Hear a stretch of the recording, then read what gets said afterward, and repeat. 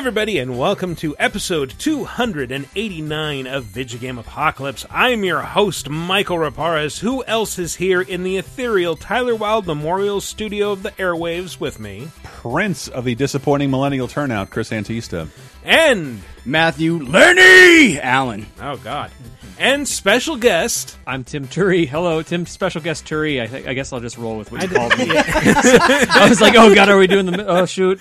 These guys are more enthusiastic about it than I am. So really, you can roll with it or you can just, it doesn't really matter. But thank you for joining us on this lovely election night. We're recording this on Tuesday, obviously, so some of this content might be a little bit dated. Regardless, when you're listening to this, you've probably heard something to disappoint you. We're all on pins and needles, and we're really rooting for Kim Davis. So fingers crossed, everyone. Man, if she doesn't win, what a tragedy that would be. I really want the first man in whatever state that is to be a guy in overalls with a gingham hat. That guy is the stupidest looking man in the world. People ask him to sign documents, and he just stands there dumbfounded and then dances a little jig. Yeah, I show him a mechanical pen, and he responds with, "If that don't beat all." Little known Kim Davis fact, she used to work at a GameStop, and she actually denied my pre-order many years ago. I know. Wow. I paid for that. So for this week, I thought it might be fun since we've all got just months of built-up election at pins and needles on the brain. Still, probably even by the time you're hearing this on Friday, why not take a step back from elections and look back to a simpler time when the divine right of kings dictated all government, and if you were saddled with a mad king who was ruining everything, well, at least it wasn't your fault. That's like the positive way of looking at it. You're spinning it that way. Or you could look at it like, we maybe have a president who was on the record as saying, hey, China has presidents forever. That's maybe not a bad idea. Maybe we should do that. I'm 70, senile, a chronic narcissist, and I should be here forever. Yep. But I'm only working 2 hours a day. I have to have some admiration for the stamina. It's like, I'm going to go across the country and have a crazy rally every week. Your Trump sounds a little too Woody Allen. I gotta be honest. I've never claimed to be good at impressions. That's I'm Chris's just saying, the caravan has a bunch of Muslims and diseases and subhumans, and they're all coming for you. You were all cowards, right? Unarmed women and children were very scared. All the weapons we've been amassing won't do anything against these unarmed children. Fuck all of you. Sorry, fuck your parents. That's I'm sure you're all cool not there. literally, but figuratively, but also literally. Yeah, I don't know. I'm kind of out of options here. I'm willing to. Well, you're talking about royal bloodlines. I mean, royal bloodlines. You do live in Florida, so I'll fuck everybody from here to Seattle. Goddammit. Hi. Yeah. Hi. Video games. Distractions. Yeah. Where are they? Well, that's what we're here to provide. Who's playing Red Dead? I am. I am. Speaking of westward expansion, yes, me as well. Nice. Yeah. I've advanced 5% in the last week. What does that bring you up to? 20. Oh, nice. I looked at a campfire and went fishing for 3 hours. Yeah. I don't know, man. I think the charm's going to wear off before I finish. What chapter are you guys in? 2. 3 or 4. Yeah. So that's the thing. Pretty much through chapter 2, a lot of the main story missions are still tutorials that are teaching you game systems. So don't be afraid to just knock those out and then go do your side stuff, because it will open up other parts to the game. Like if it's starting to feel repetitive, just go. I want my bounty. I think I'm in chapter 4, and things I'm over are in picking up. Rhodes with the hillbilly Romeo and Juliet thing. Yeah. Okay, that's right. Yeah, that's. I think you're around where I am. That's chapter 4, I believe. Okay. When does my Deadeye work consistently? So I figured this out because I was having the same problem where it's like, okay, it used to automatically lock onto targets, but now it's just like I can get off one shot. And I looked it up, and what it is that your Deadeye changes as it levels up. And once you hit level 2, it will no longer do the, like, if you just swing it across a target, it'll paste a bunch of little red X's on it. Now you do that You manually have to paste your own X's with, like, RB. Yes, but then can you go back? Because I kind of liked it when it did it for me. Like, it sucks that I have to, because I was really good at getting the cursor just, well, I'm going to go, there's his head, boom. And now I have to manually do that, and sometimes I miss, and that sucks. Same. But I don't know. It's just like, well, you have more control over it this way, so that's something. I think I've done that sharpshooter challenge twice, and the first time because I lost, I just killed the dude and stole the money back that I lost off of him. Nice. I was wondering how much of a shark you might be, but I didn't have a problem with it, and I'm just like, oh, you're just really bad at shooting, dude that I met in the desert. But I was wondering when the story was going to hit me again, because it started off on a strong foot, and then I started doing all the side stuff, and no spoilers, I got to some just batshit crazy saloon scene, and it really charmed me in a very rock star way. That's the Lenny scene. The Lenny, Lemmy. God, that was really well done. Yeah. Speaking of batshit really crazy, play through the WWE 2K19 campaign. It goes places. Okay. Just going to say that. Yep. All right. Okay. I hope none of them are Saudi Arabia. Do they go to a Wild West canteen and? No, they don't do that. You do beat up the entire NXT roster. A couple chapters in. That's fun. That's your way into WWE. You say, I'm going to go make a name for myself, and you crash an NXT show and proceed to beat up waves of people Triple H sends out from the locker room. And I was like, well, this is ridiculous. This must be one of those things I'm designed to lose. No, you're supposed to win. You have to beat down like 10 dudes, and that's like chapter 2 of the story. That's not even that far in. Wow, okay. To bury an entire division of up-and-comers. Yes. It just turns into Diablo 3, just area effect attacks and just like smashing down ice runes on people. Yeah, I mean, you have like a CPU guy with you that's supposed to be helping. He just gets in the way most of the time. And yeah, speaking of CPU guys, that's another thing I wish they'd fix in Red Dead. And there have been like several times where like I'm doing a mission like, oh, this guy that I was with ran out and got shot. That ruins the... Yeah, that's it. Like, I've failed missions because the guys got killed because I was trying to like loot bodies as I was going along, because looting is one of the best ways to make money in that game. And yeah, inevitably they'll go on ahead of me and then just die, and I'll have to restart a section. Sorry, go ahead. I was just gonna say, speaking of looting bodies with like the AI, like I was on a mission with like Mr. Marston, and will they just loot bodies, and then you're like, oh, I guess you got the loot there. I feel like I couldn't loot some corpses. Like I don't think I've ever seen a companion loot. Please, the name's John. My dad was Mr. Marston. That's true. No, my daddy came over on a boat from Scotland. I was wondering the same thing. Sometimes I feel like I have to loot all the bodies, and then sometimes I think the computer does loot a few of them with you.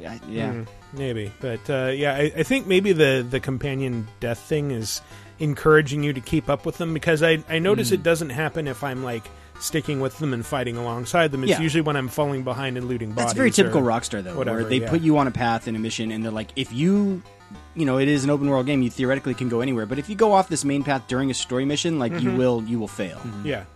And there was one time where like a character just kind of froze in place, and I'm like, my only mission objective is stick close to this character, so I just rode away until I failed the mission, and it's like it reset, and now it's fine. Like, okay, all right. Yeah, I've encountered the most jank I've encountered. It always has to do with horses. Like, for some reason, the horses just screw things up in that game in a delightful way. Don't get me wrong, but the horse tech is it's impressive in parts, and then other parts you're like, this is ridiculous. But I do love patting them. Gotta give them a good pat. Yeah, you got to brush them, and the dust flies up every time you brush them. Infinite number of times. Yeah. And trust me, I tried. I was like, oh, eventually they'll become clean. No, just stay dusty the whole time. There you go, girl. This brush is bloody now. Oh, boy. So, Kings? Yeah. Kings. Yeah, let's get into Kings. The top 5, this is going to be playable Kings. You might as well call it Action Kings, because these are all like Kings that you can control directly. We're not going to talk about Civilization Kings or Crusader Kings, because that field could just get insane really fast. Yeah. And I'm not as good at talking about like turn-based strategy. So I think we said we're avoiding the strategy genre just in general. It's because it opens up way too many possibilities. One or two of these might hew close to that, but in general, we're gonna. So these are playable Kings. Kings. Mighty Monarchs. Yes. A monarch. Feel the deadly sting. And you'll feel it right after this. Would you like exclusive bonus podcast commentaries and more from the LaserTime crew? then we strongly encourage you to support this show on patreon.com/lasertime. It supports not only this show, but all the rest of the LaserTime network. You'll get commentaries, play games with the hosts, see exclusive videos first, and receive an uncut weekly ad-free podcast bonus time. Speaking of which, here's a quick taste. Because I'd never heard from anybody who's done this before. You talking about my chromosomes? Your chromosomes. Let me tell me about your DNA. Well, I decided to do the 23andMe, the old DNA test, because... Any reason why? Well, I just wanted a corporation to have my DNA. Like deep down, I was like, you know what to do with this. Because I want to join the X-Men. I want to somehow, I just think it's going to facilitate something. Yes, I want a Last Starfighter situation. Exactly. There he is. One of the greatest movies of all time. But were you curious about your background? Oh, that's right. Well, you don't have a brother or sister. Correct. I'm an only child, and I was told, in my adulthood, that I was the product of artificial insemination. Ooh, giggity. And so yes, turkey baster. Basically. Yeah. But so you have no dad. Well, I did have a dad, but he wasn't my biological father. So did you know that at the time? No, I didn't know that. I didn't know that till long. I mean, I was well into my 20s before that was disclosed to me. So that that was interesting to learn. But then when all these DNA testing sites came on, Ancestry and 23andMe, it was sort of like hey, the Facebook of sperm. Exactly. Put your DNA here, and we will sell your sperm to Cambridge Analytica and eventually steal your vote. Get Bonus Time, a weekly uncensored and commercial-free podcast every Tuesday, starting for just $5 on patreon.com/lasertime. And we're back to talk about those marvelous mighty monarchs. Mighty monarch. No, I'm not even going to try. You gave up halfway through. You got to commit. I did. Feel the sting of the monarch. It's there. It's what it is. That takes the sting out of having Ron DeSantis as your governor. God damn it! Wait, he's not my governor. I don't have to worry about that. I don't. Get Gavin fucking Newsom. Yeah. we live squarely in blue territory, Chris. We're good. So do I, but only in like a 40-mile radius. They're surrounding you, and they all have guns. Yeah, and none of you have guns.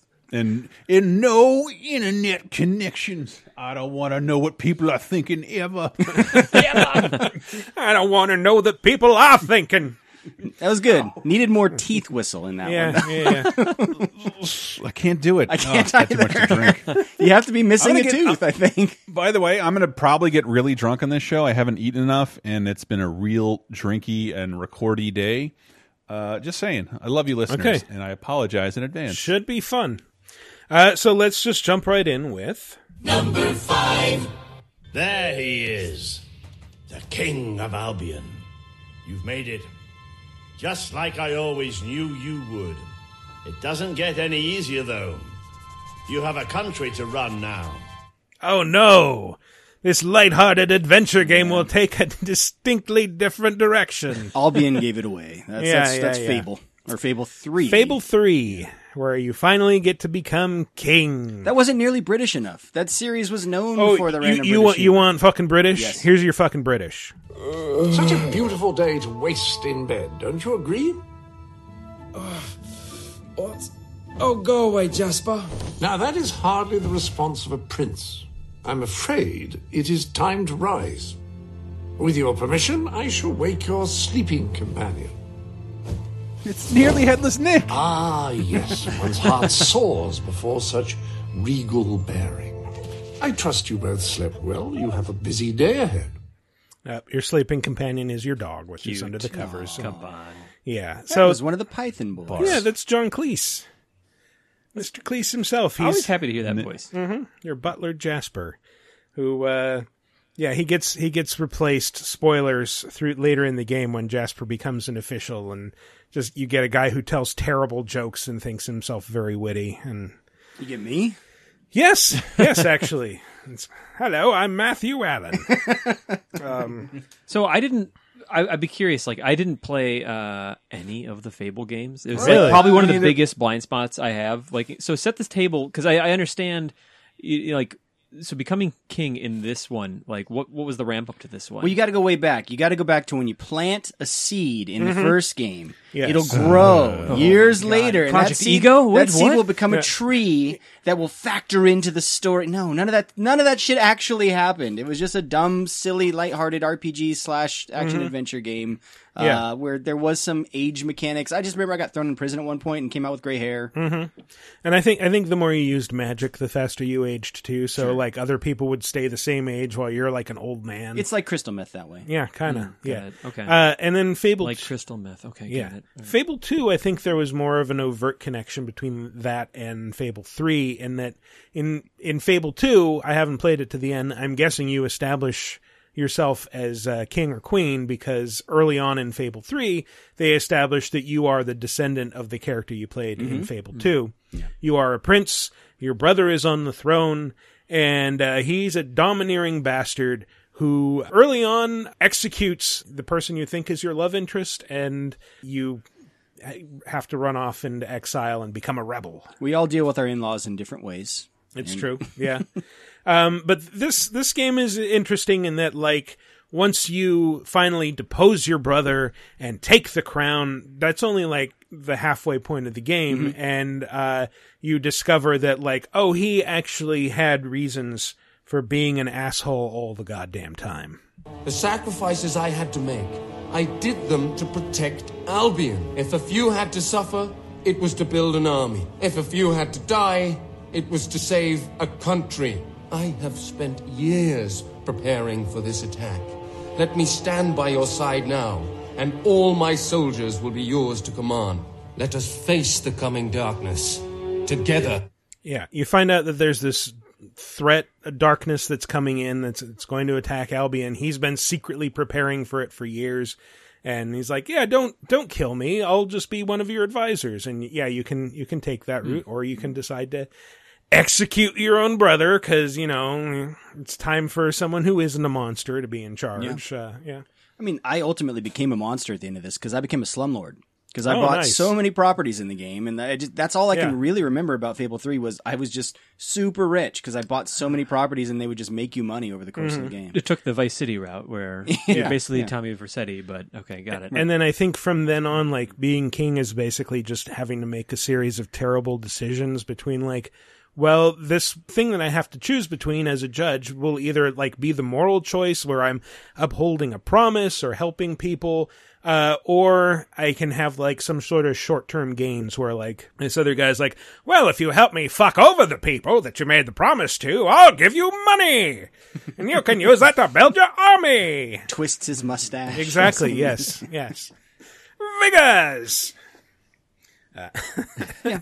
Yeah. I didn't play this one much, but I think it is interesting that it introduces that ruling mechanic. Sadly enough, I played through all three, and they were that unremarkable that I just don't have too many strong memories of them. Like, I kind of just remember the generality of, oh yeah, it's this third-person kind of action game, and I had a dog. I remember my dog, and I remember buying land, and I remember it not being at all what we were promised, but it was still a lighthearted kind of fun RPG. Yeah, I mean, the Fable games were fun, but yeah, Lionhead had a problem with over-promising things, and it's an object lesson.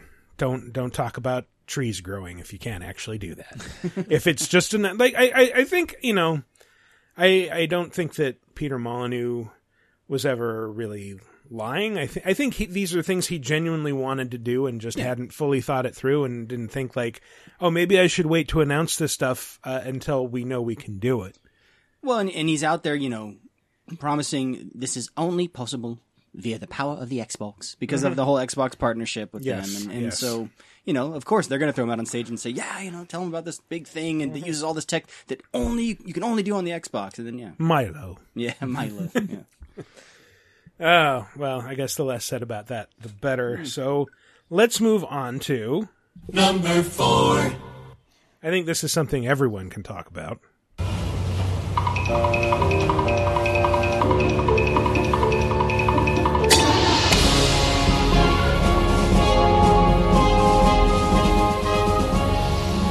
I just got really hungry all of a sudden for a Whopper. See, I don't know if I ever made it past the cross sandwich stage. So. This game ruined me because I feel like you got so much for $5. Like, come on. Yeah, this and there was Big Bumpin' and Pocket Bike Racer, but I think Sneak King was really the centerpiece of those 3 legendary Burger King games. Yes, just stealth for stealth's sake. Yeah, and it's just like they just expanded from these incredibly creepy commercials that they were running at the time where like the king would just arbitrarily show up in someone's bed and they'd be terrified and he'd like offer them some food and be like, "Oh, okay, it's fine now." Yeah, like here's your $1 garbage from the Babadook. I've been watching you sleep all night. Here's your payment. That's probably the most personality that chain has ever had. Yeah. I feel like maybe save for there was a period in the 90s where there was these really radical like kid mascots trying to sell Oh yeah. Yeah, the Kids Club. Thank you. Kid Wheels. I could name a bunch of these people. All right. Jaws, I think, was one of them. Hot damn. You're not. Someday I want to do a video about it, but for a little while, Burger King ripped off McDonald Land and has this like subpar like Shake Town and I remember that fucking like Burger Astronaut. I don't even remember it at all. It's like for 4 years before I was born, but it looks disgusting. I feel like that. I feel like I just have these vivid memories of walking into a GameStop or something and just seeing just a pile of Sneak King like behind the register. Like they take them, but then they just like, or they won't take them, but we'll throw them away for you if you want. Yeah. Like they just couldn't take any more of these like, things. well, we'll take it for free and we'll sell it for like 99 cents. And just guaranteed that all his discs have like Whopper juice on them somewhere. Like it's just That's more than Guitar Hero can say because they would not take instruments after a while. That's true. Also, interesting twist, even though these were packaged and sold as Xbox 360 games, they would also work on a regular Xbox, which is not something you can say. Didn't know that. Apparently so, yeah. Oh. It's interesting. Like that's such that's such an interesting detail that they can do that, but I can see why they wouldn't want to, market them that way because then it's less appealing as a 360 game. But that's cool. It was tied in with the 360. Yeah. It was, and if you remember, like I had just purchased a 360 and started a new job that didn't pay very well. Remember, Michael? Yes, I remember. And like the idea that there were, I think I got Crackdown for $39.99, and that was the cheapest Xbox 360 game. A little less than a year into the launch of the 360. So all of a sudden, Burger King's like, we have an HD game with achievements that is $5. What the fuck? Like it was why not go get one? Because there wasn't even that many games to get on the 360 at this point, and Burger King released 3 overnight. I think that's what's remarkable is it's this tie-in promo, which typically that stuff's free. They were charging you $5, and yet it was still super successful. I thought it was like $3. Like just it was nothing. Yeah. And you could just get it at the drive-thru. What a weird experience. Do I remember as far as like the stages? Do I remember like the suburbs and like a lumber yard? Yeah, I think there's like a sawmill that's like the first stage where you have to show up in the morning. And actually, I guess I didn't stick with it long enough to remember that there are cutscenes in this game.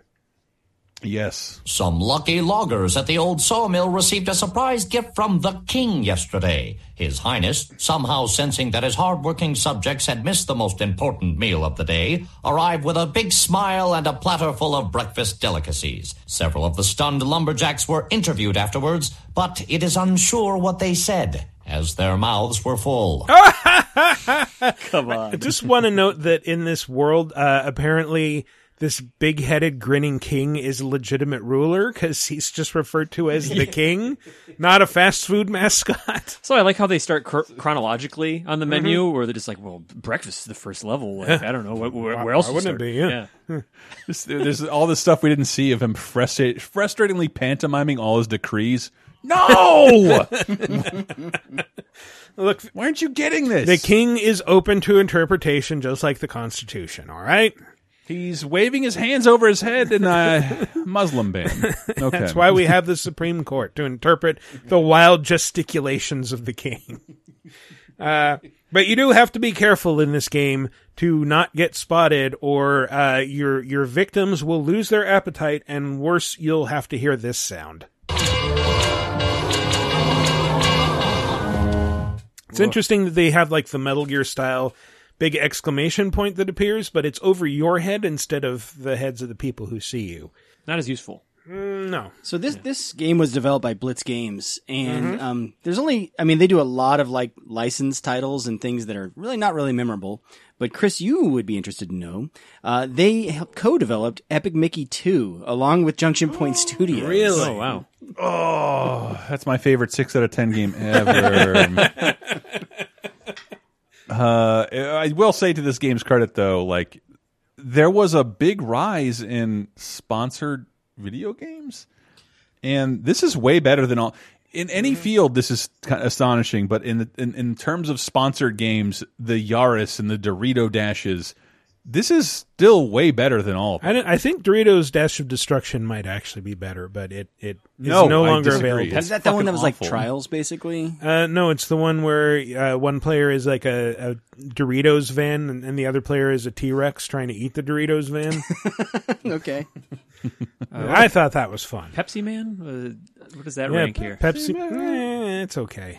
It's a surprisingly fun auto runner before that was a genre. It's fucking Temple Run before those things existed. That's true, yeah. Matthew, I looked over your shoulder. There's some other goodies on there. Oh, there are. I mean, it's a lot of licensed stuff. I mean, if you want to play the iCarly game, there you go. I did see Glover, which caught my eye, yeah. It's not a hamburger helper game. 1998 Glover. Yeah, you're right. Frogger 2, Swampy's Revenge. A canceled Titan AE game. There we go. Oh, now you're wow. talking. Yeah. But no Chase the Chuck Wagon. Pac-Man World 3. Who knew there was even a Pac-Man World 2? I didn't. I should really pay more attention. What is Burger King's identity right now? Like, That's a good trying to question. place it. I know now because I live in a sad place. Bring it on. They are the exclusive domain for Fountain Surge. Oh my god! What? A new soda by Coca-Cola. Wow. A new old soda, yes. Yeah. I guess their thing was always, when I was growing up, it was have it your way. That was their big ad campaign. It's like, yeah, you can... Yeah, my way is rotten mellow yellow.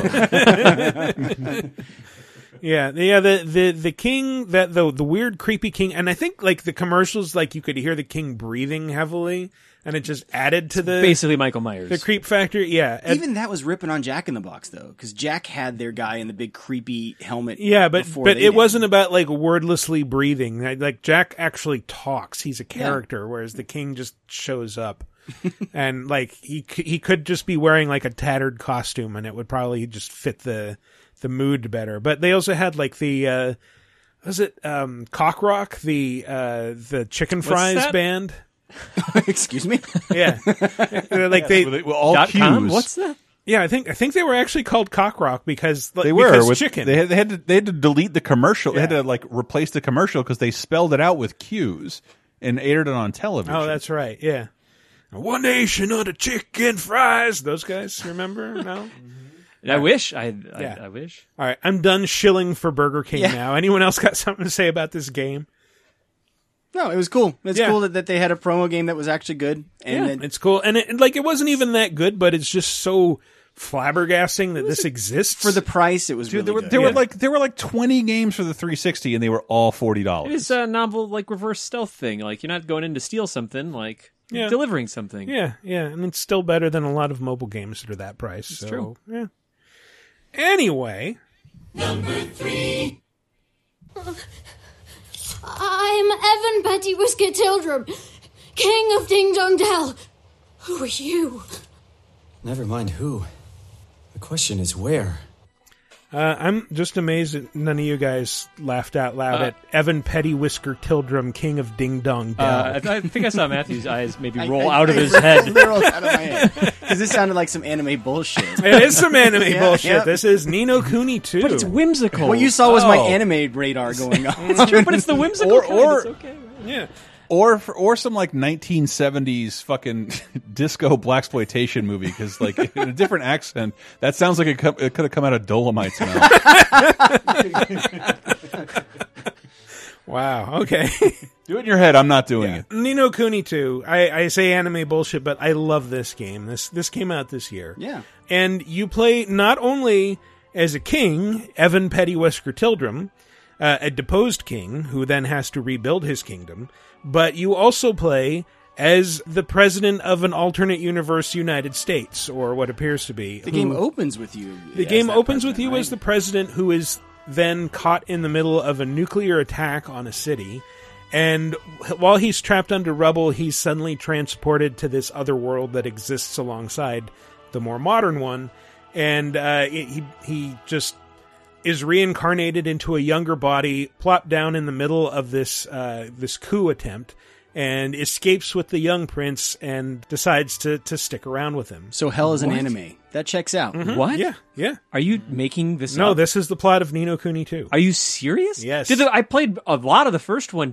Was there any insinuation that the real world exists? Or that Yeah. The main character that. in the first one is from, I think, Motor City or Motor Town or something because like that. kind of like a coping thing or Detroit? something. Like he's in this other world. Okay. Yeah. But like to imagine that there's nuclear bombs and like a president and stuff is such a leap to what world they built. You're blowing my mind. Let's go have a whimsical fantasy adventure and forget about the horrible things happening in the real world. Wow. Okay. All right. I'm back. To the game's credit, it casts you as that president who's named Roland.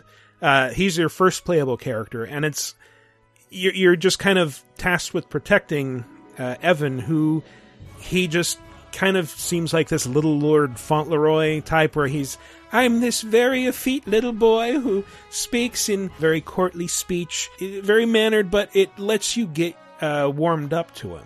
Like, to the point where you see him cry, you see him try to be brave, and he endears himself to you, and then he becomes the main character. And he is exiled from his kingdom. It's like the only place he's ever known. He became king shortly after his father died mysteriously. Spoilers, he was assassinated. And yeah, he just had a lot thrust on him. His enemies thought like, oh, he's weak. Let's overthrow him and assassinate him. But no, he gets out because of you. And then he has a new goal. Building our new kingdom won't be easy. It's giving a speech. But we will build it.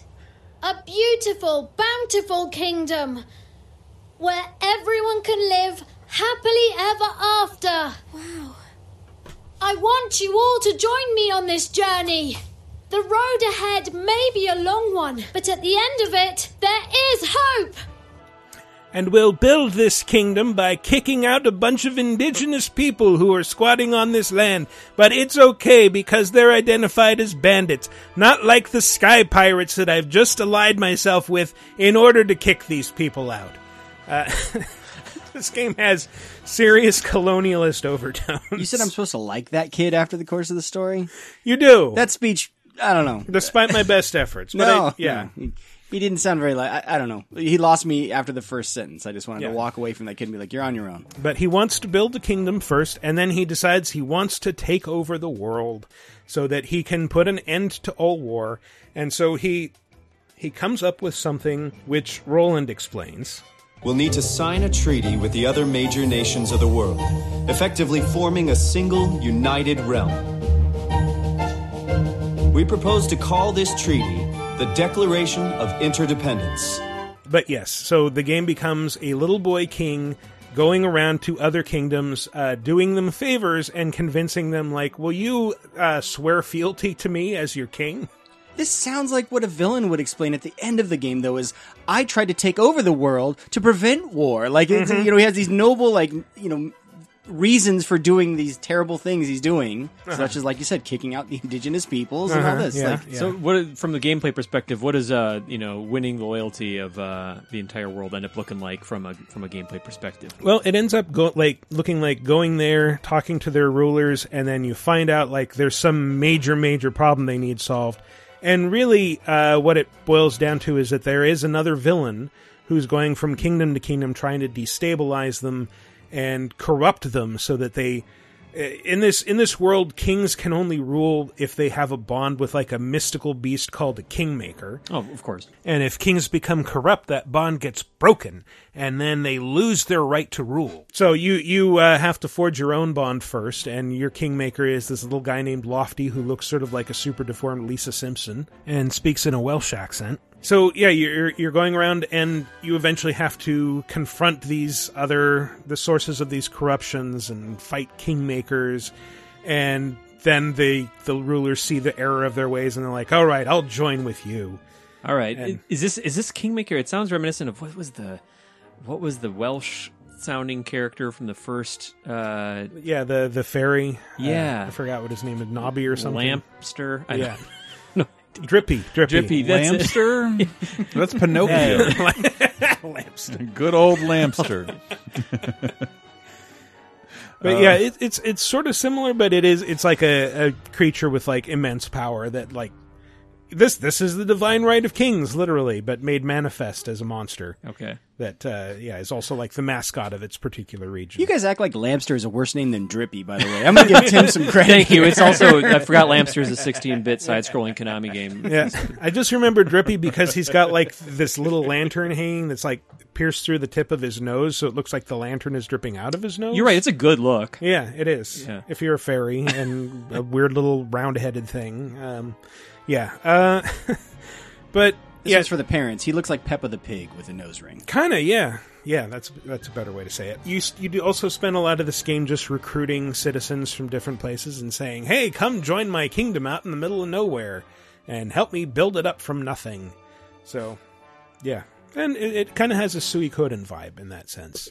I'll admit I was actually super charmed by the first one, but like I just hit a wall with the difficulty at a certain point. It really ramped up. But, Yeah. like I've heard that the second one was like actually pretty approachable from that perspective. You kind of wanted to. It really is. It's really well paced, and I think especially compared to the first one, like it picks up and just throws you into the action like really quickly, and like you're just immediately invested in like, okay, I have to escape this castle, and then it gradually starts introducing more systems. It's like, okay, now it's the RPG exploration. Now we have kingdom building. We actually have to maintain this little village and assign people to different spaces and build it up. And so it gets going quickly, unlike the games from last week's episode, the Slow Starters episode, VGA yes. 288. Go Yep, listen to that. yep. Plug. Ni no Kuni 1 might have No been one- good there, but No one had a problem with anything I said, and they love anime. is that so? Mm-hmm.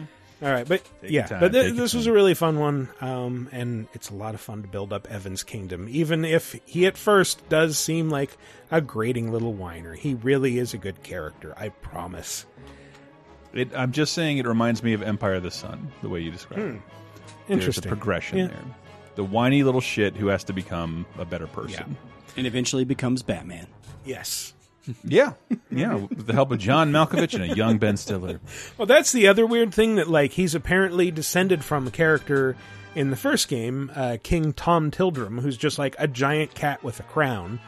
But he is a little human boy with just cat ears, like anime cat ears. All right. And a little tail. Sure. So, You got to throw the furries a bone every once in a while. Yeah. Clearly there's some interbreeding possible here, I guess. Someone decided to fuck a giant cat. Anyway.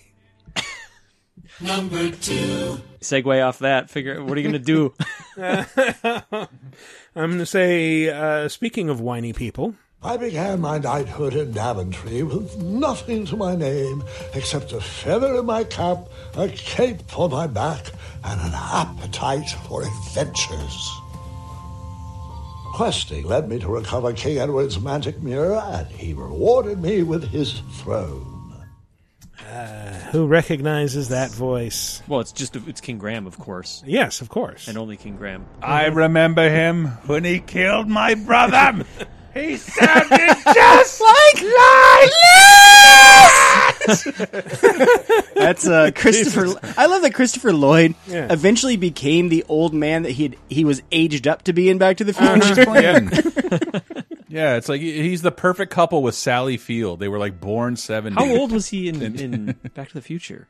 I think probably only like in his 40s or something. Oh, wow. Like a. Well, remember the whole thing in 2? They had to explain away. I think the story is like he was tired of doing the age makeup, and so in 2 they explained it with a plot thing saying, well, he got a facelift when he went to the future, so that they wouldn't have to wear all the prosthetic stuff, and so he like took off the old prosthetics. He's like, oh, I feel better, Marty. Oh, knock over my microphone. Now it makes sense.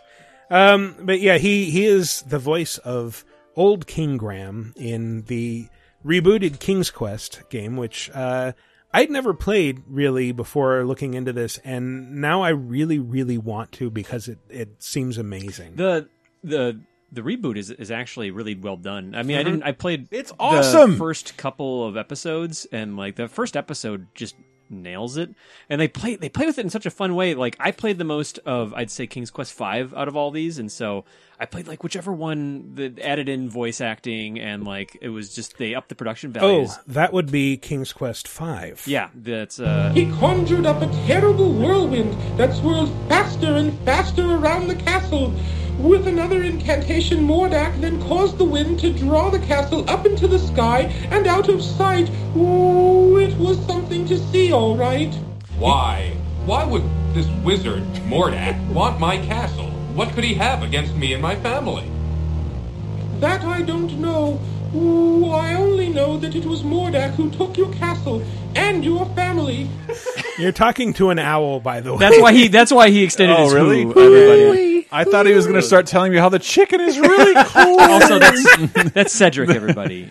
Cedric the Owl. How the hell did they get that kid from Ni no Kuni 2 in that game? How did they get Cedric the Owl-tainer in the game? That's amazing. Although Cedric the Owl does make at least a cameo in one of the more recent games where you get to see him as a little owlet getting snatched out of a nest by what appears to be a skunk.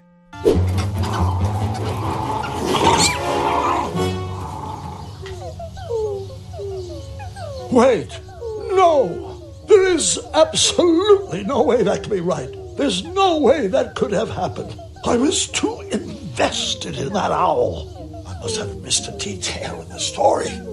That's another great, like, because the Sierra games, like, traditionally would just bone you into it. Like, you'd just be totally saved into a corner and just be like, hey, sorry, did you eat the mutton at the wrong point? You should have... you needed to throw the pie at the Yeti, you idiot.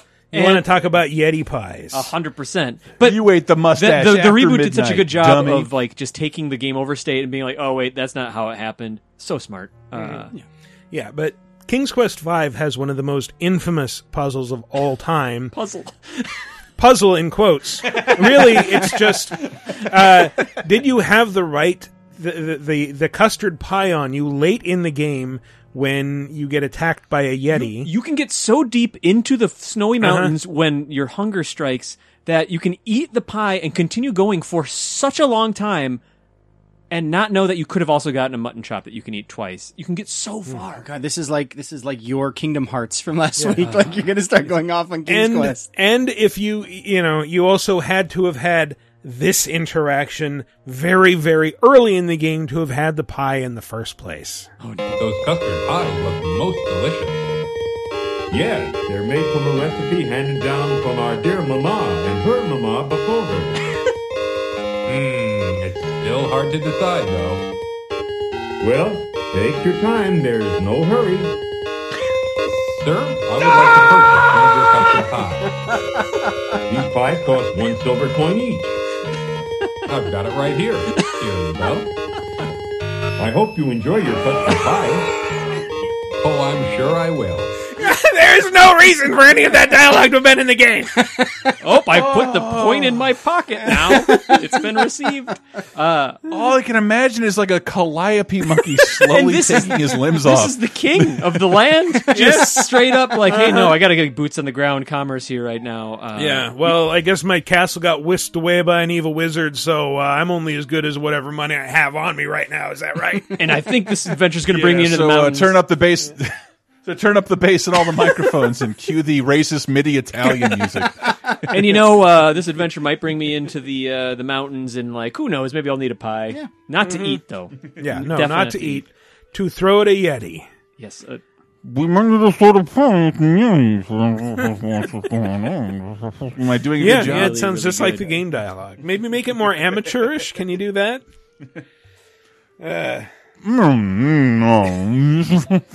No, I'm too good. I'm just too good. Why have I not been hired to do video? King Graham is like a dear friend. All those, that's so much worse than I remember it. But I still love it. This was like the stay home from school same. game, and just like, I'll just beat King's Quest V real quick. I still remember staying home from school and like convincing my mom that like, no, I should be able to play this while I'm homesick because it's like, I left off with a book that I was really interested in. She's like, no, if you're well enough to sit in a chair, you can go to school. Like, God damn it.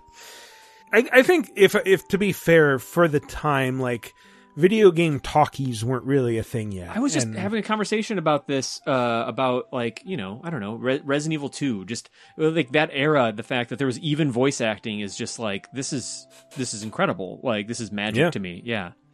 And I remember Sierra was like kind of at the forefront of like CD-ROM talkie games, like, reading about them. Like I got like Sierra's Interaction magazine. So I got to read about like all the voice talent on Gabriel Knight, which had like Tim Curry and Mark Hamill, and none of those were in this game.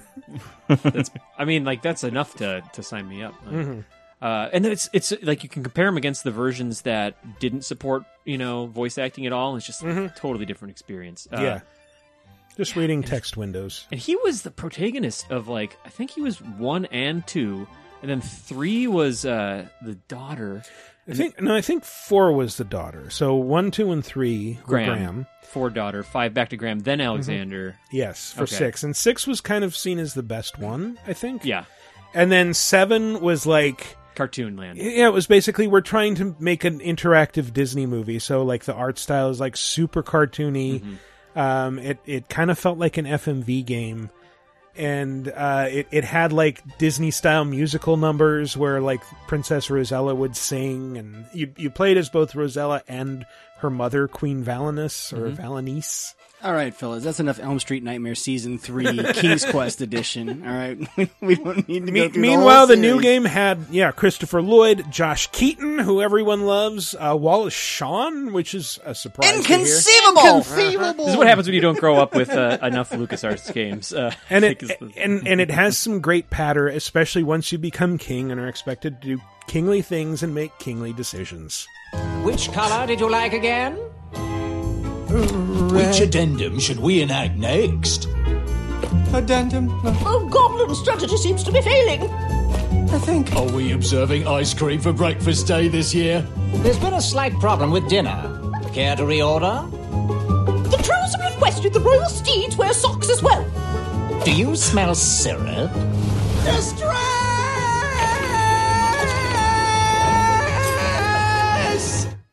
Never heard a king yell the word distress out loud before. Or for that long. Yeah. But that's a great sequence also, because everybody's just sort of freezing where they are. Like, somebody was trying to keep a steak away from a squirrel. Another person is literally putting a rainbow sock on a huge horse thing. I thought you were using some weird slang, get a steak away from a squirrel. I'm like, that's a first. I've never heard that. Like an actual cut of meat. And in one hand, and there's like a squirrel-like creature that's struggling in the other. That sounds like some Jim Ross slang that he would use there. I don't know who that is.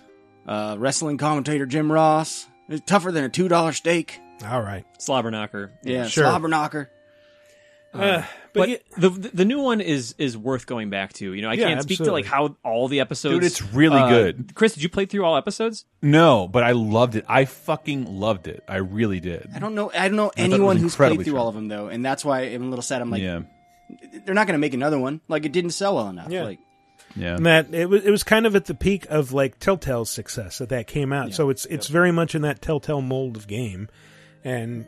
Yeah, I finished it on 2 different platforms the first episode or 2, and I forgot there was even more releases. Like, I just didn't know they happened. I think there's like 5 or 6, and they have Prince Graham, Rosella, Valenice, they all show up.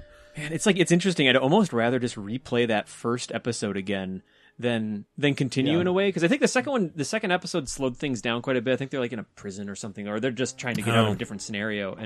But that first episode really nailed it. It made King's Quest a really good platformer for some reason. That's true. All right. As opposed to a point and clicker, which is what it always used to be. You got more Christopher Lloyd in your life. Well, you don't say that word anymore. Okay. Well, maybe I can say more words in our... I am more noble than you, and he is more noble than me. The rich are more noble than the poor, and those who work hard are more noble than the lazy. Then who is the most noble of them all? Which Teletubby is your favorite? The one that spouts elitist class traitorism. No, nothing. Okay, this is really weird. No, because this reminds me of the goddamn Peanuts. Yeah, if I was going to say that sounded like Sally. That sounded like the younger. Yeah, or what's the younger sibling of Linus that they introduced like way later? Sally or Rerun. Mm-hmm. That sounded just like Rerun. Oh wow. What's the point of being nice to people if you're only being nice so people are nice back to you? Like just hearing those kids say these horrible existential things. I have no idea whether those specials are so popular with anyone but me. Yeah, watching Great Pumpkin with you, it was like, man, this is so much darker than I remember. Like, just nobody gets what they want. Everything's a mess. Everyone's depressed at the end. Everyone's depressed. I have faith in this thing that doesn't... that no one believes in. And nothing happened. You got nothing, and you ruined your night. I'll show you! And then they fade out. Jesus. But Little King's Story, who played that? I really wanted to. I have a really fond memory to this one. Like, I think this is the first thing I ever wrote about, like, professionally. Really? It's a weird one for that. And it was the first piece of, like, there's these little... Oni characters, like these little demon characters that are, it's like the slime or whatever of that series.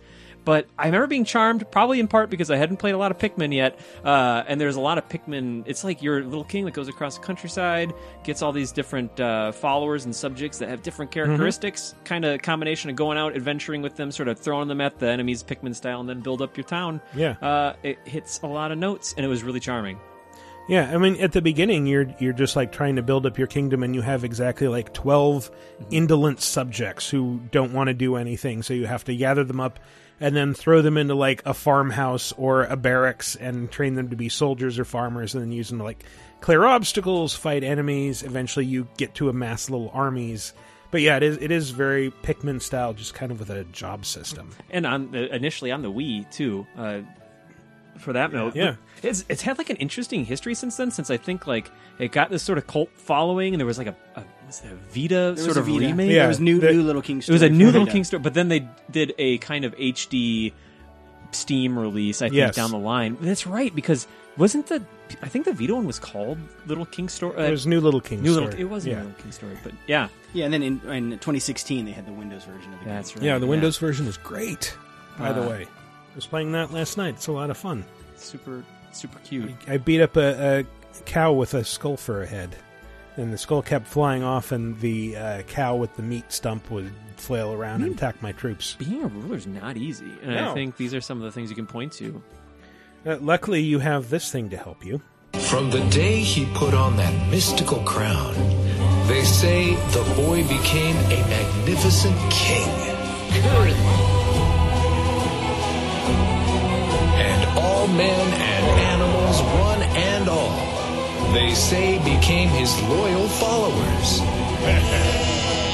And so somehow, in some such way, the young boy was no longer lonely. That one sound clip, like, yeah, they only speak in gibberish except for the word king, I think. They repeat that over and over again. Unnerving. But yeah, you're this little boy.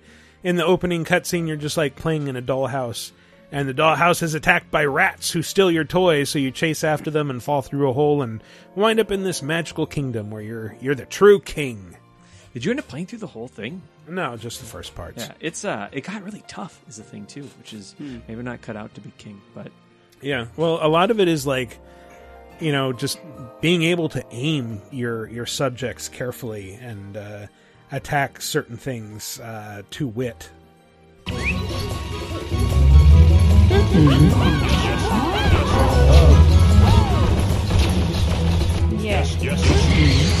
But like, yeah, when you throw someone out, they'll like travel in a straight line, and either if they bump into something, they'll fall down and be stunned for a few seconds, or they'll just, if they don't run into anything, they'll just be like, eh?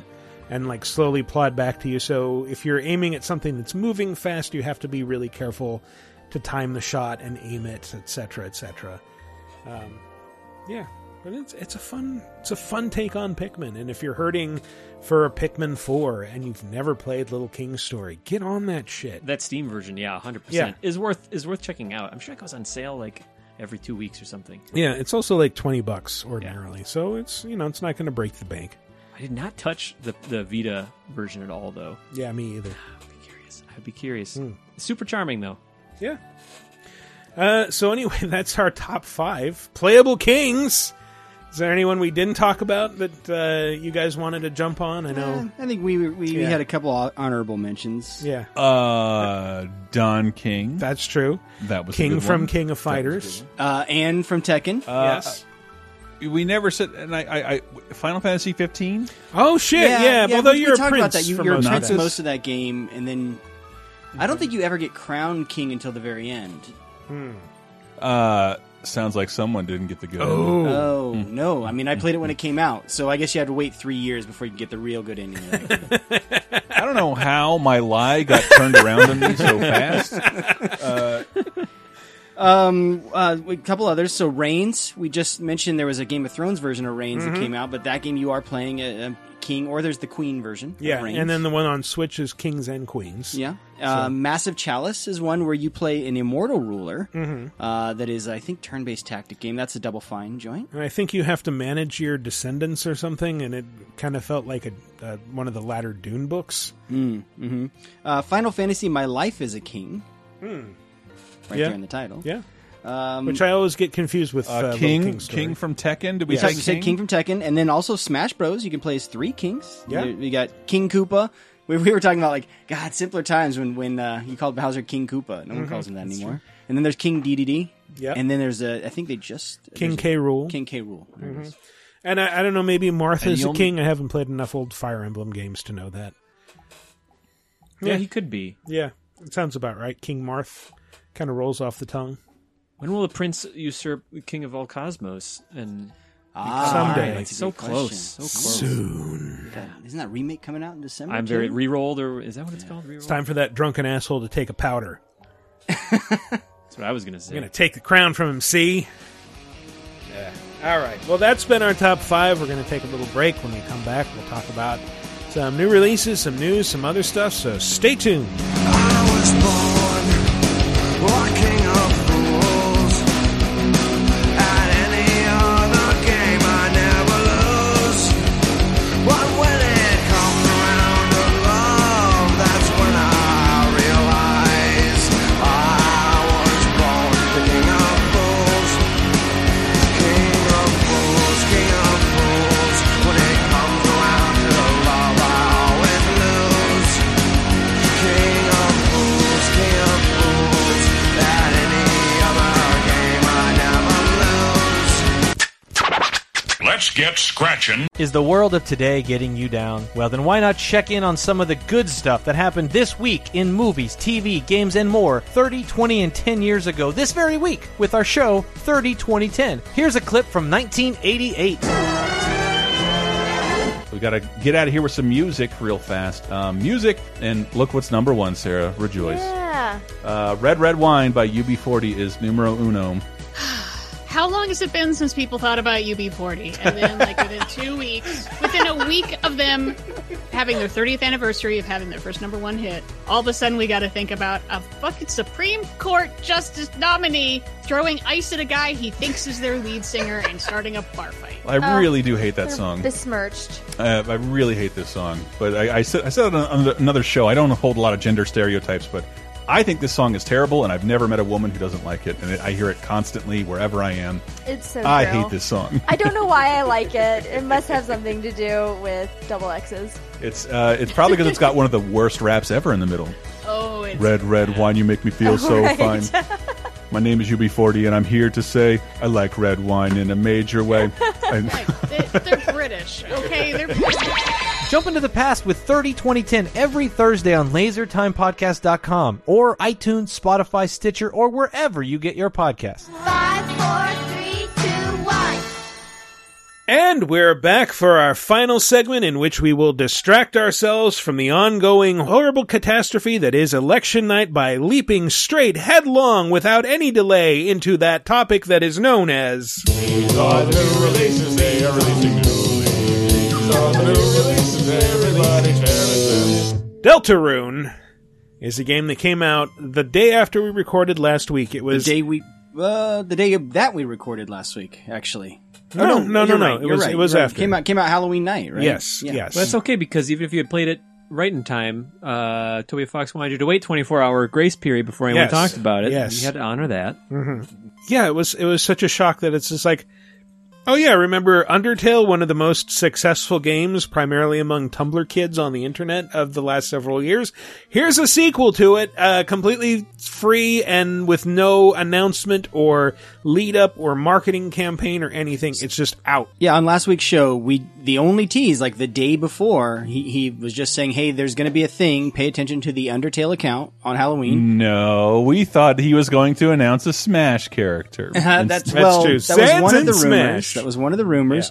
Yeah. But, it just sort of came out of nowhere. And for the fact that it wasn't just, hey, I'm announcing I'm working on this thing, it was, go play this thing. That was super cool. Which when you step back a little bit, it makes a lot of sense for the way that he's gone about things. So yeah, and I imagine he probably made a ton of money off of the first Undertale, and it probably bought him the leeway because he was always a hobbyist.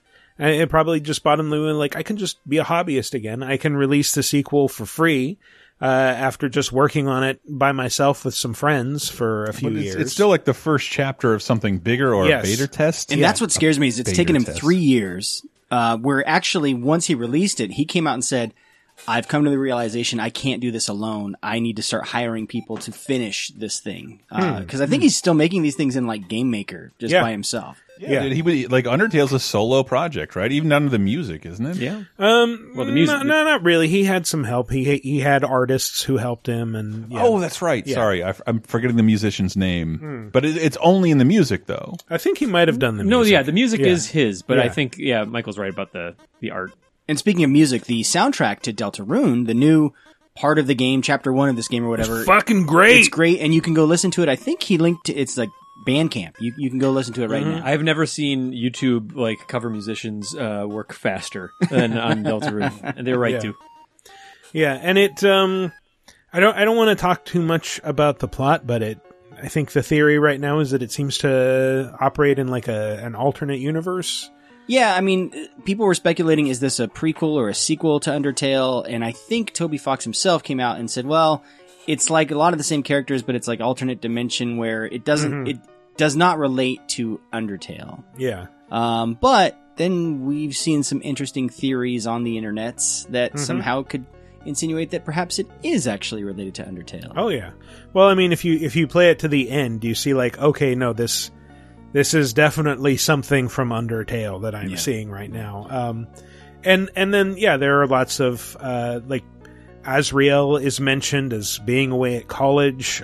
You will meet, Alphys is your teacher in school. You'll see Undyne as a cop. Toriel's your mom. The game it opens with Toriel. Not and a spoiler at all. She drives you to school and again holds your hand for those early segments. But I think, even though you're playing as just like, I love the opening where it's like, okay, design your character and you can pick from all these different heads. What are you going to name it? What's your name? Pick your body, pick your legs. And then it's like, we're going to throw all that away now because you don't get to pick who you are in real life. Yeah. Well, even before that, when you go to accept the EULA, it's not a real EULA. The only legal language there, it's just in all caps. It says, you accept everything that will happen from now on. And you have to accept it to play the game. You're like, oh, great. Yeah. But I think, the first one kind of played out like the monster encounters felt like, Dragon Quest, maybe it like first person with you just looking at portraits of the monsters, and then you have to play through these little bullet hell sequences where you try to keep your heart from hitting their bullets. And this one is a little more Final Fantasy-ish in that like you see your characters on screen, they're lined up against the enemy, they will rush forward to attack. Reason being is this has parties. Yes. Whereas the first one you were always by yourself. So in many ways this, if you've played Undertale, it does feel like the logical evolution of the series. So it just builds on a lot of what Undertale did, such as introducing a party system where actually, I mean, if you played Undertale, you know, like one of the things is like, they kind of encourage you, like, you shouldn't just kill every enemy. Like, there's always a passive way to beat most encounters. And this time there's a character specifically telling you, don't kill anybody. There is. But then there's also a third character that all they do, they're like, it's like in RPGs when you get Berserker cast on you where all you can do is attack. And so it's kind of like a little mini puzzle. You have to figure out how to try to take out enemies to get rid of them off the screen so that third character won't kill them. Yeah, you can warn them that an attack is coming, and then the attack won't do any damage. But I think that third character, Susie, you could say, like, okay, you're playing as this character named Chris, who's a lot like Frisk from the first game. Hello. But really the main character, I think the hero of this story is Susie. She's the one that develops as a character. She's the one that has all the good lines. And her character arc is pretty fascinating to watch. It's a lot of fun. And it does that Undertale thing where it brings you closer to the quote unquote villains and humanizes everybody. The combo of Susie and Lancer, like, they are quite the duo. It definitely harkens back to like Sans and his brother from Undertale. Yeah. There's a little bit of that vibe. Yeah, and there's some great new characters that are introduced throughout. Rules Card is one of my favorites. Again, a very, very heavy Papyrus vibe with like just, oh, you'll never defeat my diabolical puzzle, and it's just like a block next to a switch, and you just push the block onto the switch. God damn it! Yeah. He kind of gave me a little bit of Papyrus, a little bit of the robot game show host vibe from Undertale. Yeah, a little bit Metaton. Yeah. But yeah, and it's just a lot of fun. And but somebody pointed out, because I went through, you know, I played through Undertale as a pacifist, and I played through this as a pacifist, and I was planning to go back and say, okay, how is it different if you play through fighting? And I just found someone's YouTube video complaining you cannot do a genocide route on this. Because, and as Susie tells you at the beginning of the game, your choices don't matter. Because if you decide to fight everything, they just run away. And some of the dialogue changes, and you don't get to say, you know, certain things at the end will be a little bit different, but overall the story will progress in more or less the same way. Yeah, and that's not necessarily an indication that will be the case when the final game comes out. I mean, this is just meant to be sort of a demo. Yeah, that's the thing, is we don't really know, is this a demo? Is it going to be episodic? Is this like the ground zeros to a bigger thing? All we do know is that it's free. Yeah. And you should go download and play it right now on Absolutely. PC. Play, you know, take about 2 to 3 hours to play through. That sounds perfect. But here's a game you should not play that we missed. It had quite a quiet launch last week. Oh, yes, it did. The Quiet Man came out with like no fanfare whatsoever.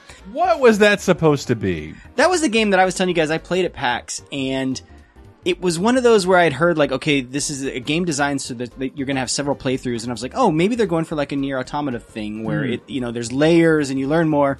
Yeah, apparently that's not the case, because everyone who's played it, they're like, no, it's just as awful every time you play through it. It's bad. It's supposed to be really bad. Where, I mean, the game's only $15, but it's basically like Square's FMV brawler game where the brawling engine is kind of broken. Like, it's meant to be the Yakuza engine, but it's like a broken version of that. Okay. Interesting. Yeah. I don't know. It's one of those games, I feel like if you got drunk enough, I'm listening. It's so bad, it's kind of could be good. I've heard so much about it, and I have such just a vague picture what this game is that I feel like it's just now to the point of intrigue that I just need to see what this thing is myself. You need to see, because you're not going to hear what it is, because it's the game where you're deaf. Yeah. I feel the opposite. I feel like, dude, Square Enix signed on for this game. Something was supposed to happen. Its budget got cut. It got released in its current form, and we didn't get to see what it was supposed to be. That's my conspiracy theory. Why would Square Enix sign on for this is not an in-house developer, right? No, this is a third-party developer. Right. So, like, this was supposed to be something else, something weirder, and they got cold feet and just dumped it on the marketplace. I want to know what this was supposed to be and why they put their name on it. Yes, that'll be the conspiracy theory. I'll die. I'll go to my deathbed wondering about. Well, I did read something by a deaf gamer talking about it, and they were not pleased at all. They said like it kind of reinforces a lot of bad stereotypes, and they were, I think, personally insulted that like, oh, if you play through it once, your reward is to play through it again with sound, and you can actually hear the things that you were missing, which, from the perspective of a deaf person, is like, what the fuck? It's not a great I want message. you to know how much I'm trying, how much I am going to restrain myself to not do an impression of a YouTuber called Deaf Gamer asking people to like, comment, and subscribe. I'm not going to do that. No, please don't. I want to, though. I was It's trying to my remember instinct. who you mentioned the dev was. It's Human Head. And Really? yeah, it's the Prey people. Prey 2, the Yeah. canceled Prey 2, and then the formerly Raven Software people.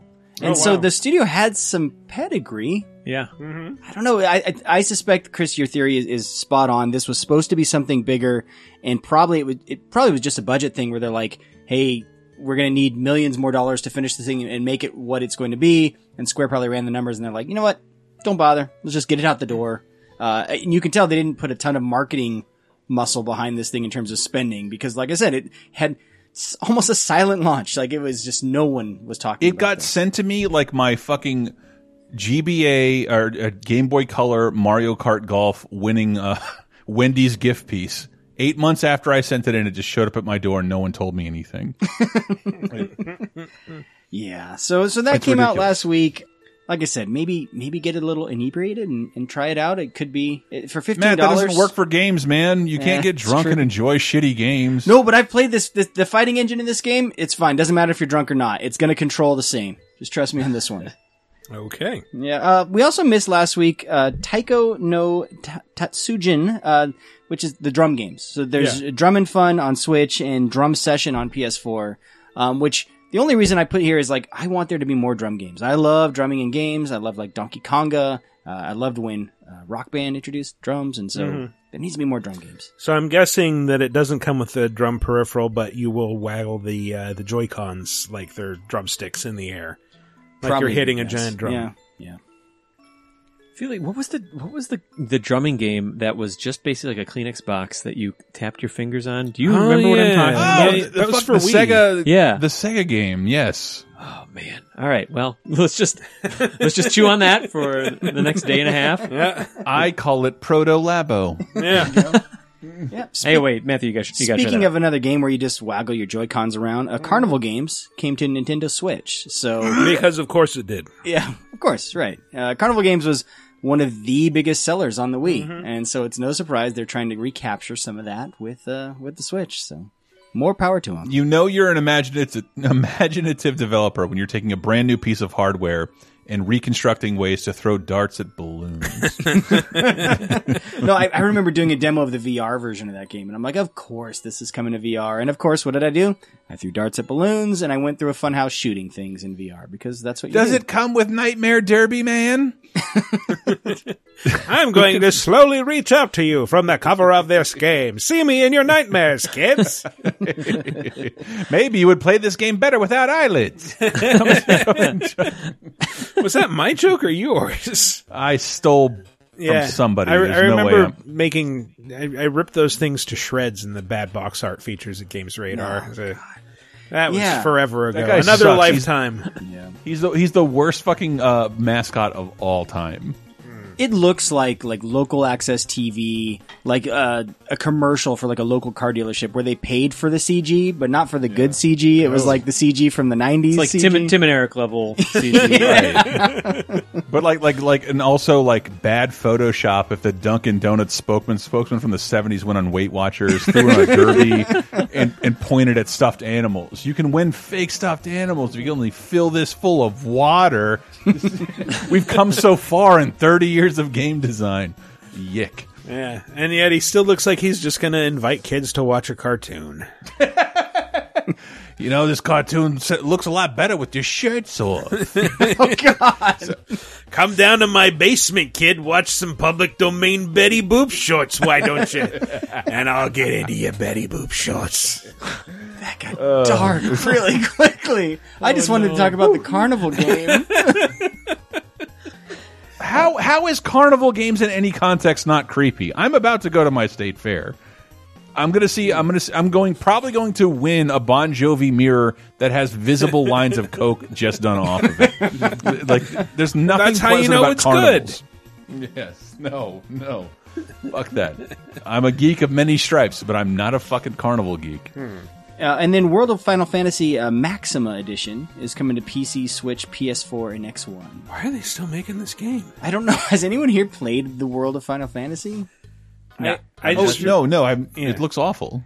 It's like this weird chibi greatest hits Final Fantasy. Yeah, I thought I played a little bit of it. It's like if they turned the presentation for theater rhythm into a dull game. Why bother? I just thought it looked kind of Kingdom Heartsy. Like, okay, you're playing as these new characters, and you're collecting various like chibi Final Fantasy characters. Yeah, I don't know who the market was in this one because it's like it looks like it's aimed at kids because of the chibi characters, but then it's referencing like 25-year-old games that those kids are not going to know about. Yeah, so I'm a little ashamed of my lack of knowledge here, but I just remember it came out, it was not well reviewed, and that was the end of my paying attention to it. Yeah. Michael, you had a game here. Oh, I added Deracine, which is it's a new PSVR game that I know was put out by Sony. I actually bought it, but I did not have time to play it before this. So, boo! Bad journalism. Yeah, I know, the worst journalism. I also pre-ordered Tetris Effect, which is another PSVR game. I want to play that. And yeah, it was like when it was first explained to me, I was like, "Why would you play Tetris in VR?" Like. That's basically, like, after playing Tetris for a while, that's what happens when you close your eyelids, is Tetris in VR. But apparently, you know, it's Mizuguchi. Mizuguchi, yeah. Rez. Yeah. And the Rez and Child of Light fellow. Yeah, and I heard, like, somebody played a demo at a show and was, like, crying afterward. Oh, the trailer came out and people were, like, feeling emotional about it. And there was a demo just a past weekend. I don't know if everyone got a chance to check it out. I looked for it, but it's apparently gone. I didn't end up... it was just for that weekend, which is smart, because I've been playing just the Puyo Puyo Tetris demo for months and months and months. Mm-hmm. So it's good to keep that limited, but it's really fun. I didn't actually like bust out PSVR for it, because I just played it for a few minutes, but like it is hard to describe that aesthetic and how it works, how like it is at its basis, like, you know, Rez plus Tetris, but man, it's like super impactful. The way that like the music layers on top, and it's the first stage is the music from that trailer. Like, I've not committed this much thought into like diving back into Tetris for a long time. Yeah, and we should clarify, it doesn't require VR. No, you can play this just as a standard game. Yeah. I just love the fact that it's named after the Tetris effect, which is like that real thing that we've all probably experienced, where you play so much Tetris that like that night you are dreaming about Tetris. Yes, or that's all you what can I'm think describing. Of is like you play enough Tetris, and when you close your eyes, it's Tetris in VR. It's a very good name too. But like the flow of the sort of campaign part of it is really clever. In that, what always frustrated me about playing Tetris by myself a little bit was just levels that just increasingly got like super brutal, and like, you know, hey, maybe now there's some more lines here that you have to clear, but there's just like an ebb and flow to the few stages that I played in the demo, where you they all have different themes and different songs, and then it just kind of like you're starting in a new screen, and it just sort of washes over you and builds. There's just better pacing. It's weird to talk about pacing for a Tetris game, I feel like, but it works with the different themes and music and the vibe changes from level to level, and then like the effect, like the sort of zone where it's really interesting, where like the game has like this sort of visual, like you're sort of feeling visually surrounded, and then the music builds, so there's this layering effect. But then when you get into like use the zone sort of effect, and like you go in, and it just, the art style gets super simple, the music gets muffled, so you kind of feel like your vision is like narrowing onto the pieces at hand, and time slows. It's a trippy effect. I played it after watching Mandy, and it was a weird combo. Dude, Tim, high five. Mandy fucking rules. 100%, yes. But give yourself some space before you go on a weird ethereal trip in Tetris Effect after watching Mandy. Jesus. Tim, I wish you were my dad. Let's be related. Yeah. You're in Adopt Florida. him, Tim. Yeah, Yeah, make this happen. please. We could be watching Mandy and playing Tetris Effect. I'm also happy the to same night. announce the soft bundle of Mandy plus Tetris Effect. Nice, You can get nice. at a discount right now. Does it come with the Res body vibrating suit? It's the only way you can play it. Yeah. The only way you should. I went from interested to I will buy this game immediately. I've heard it just described as cool Tetris. Not even Tetris Effect. It's just good. this is cool Tetris. Cool Tetris. Nice. All right. Well, I think it is time to segue into.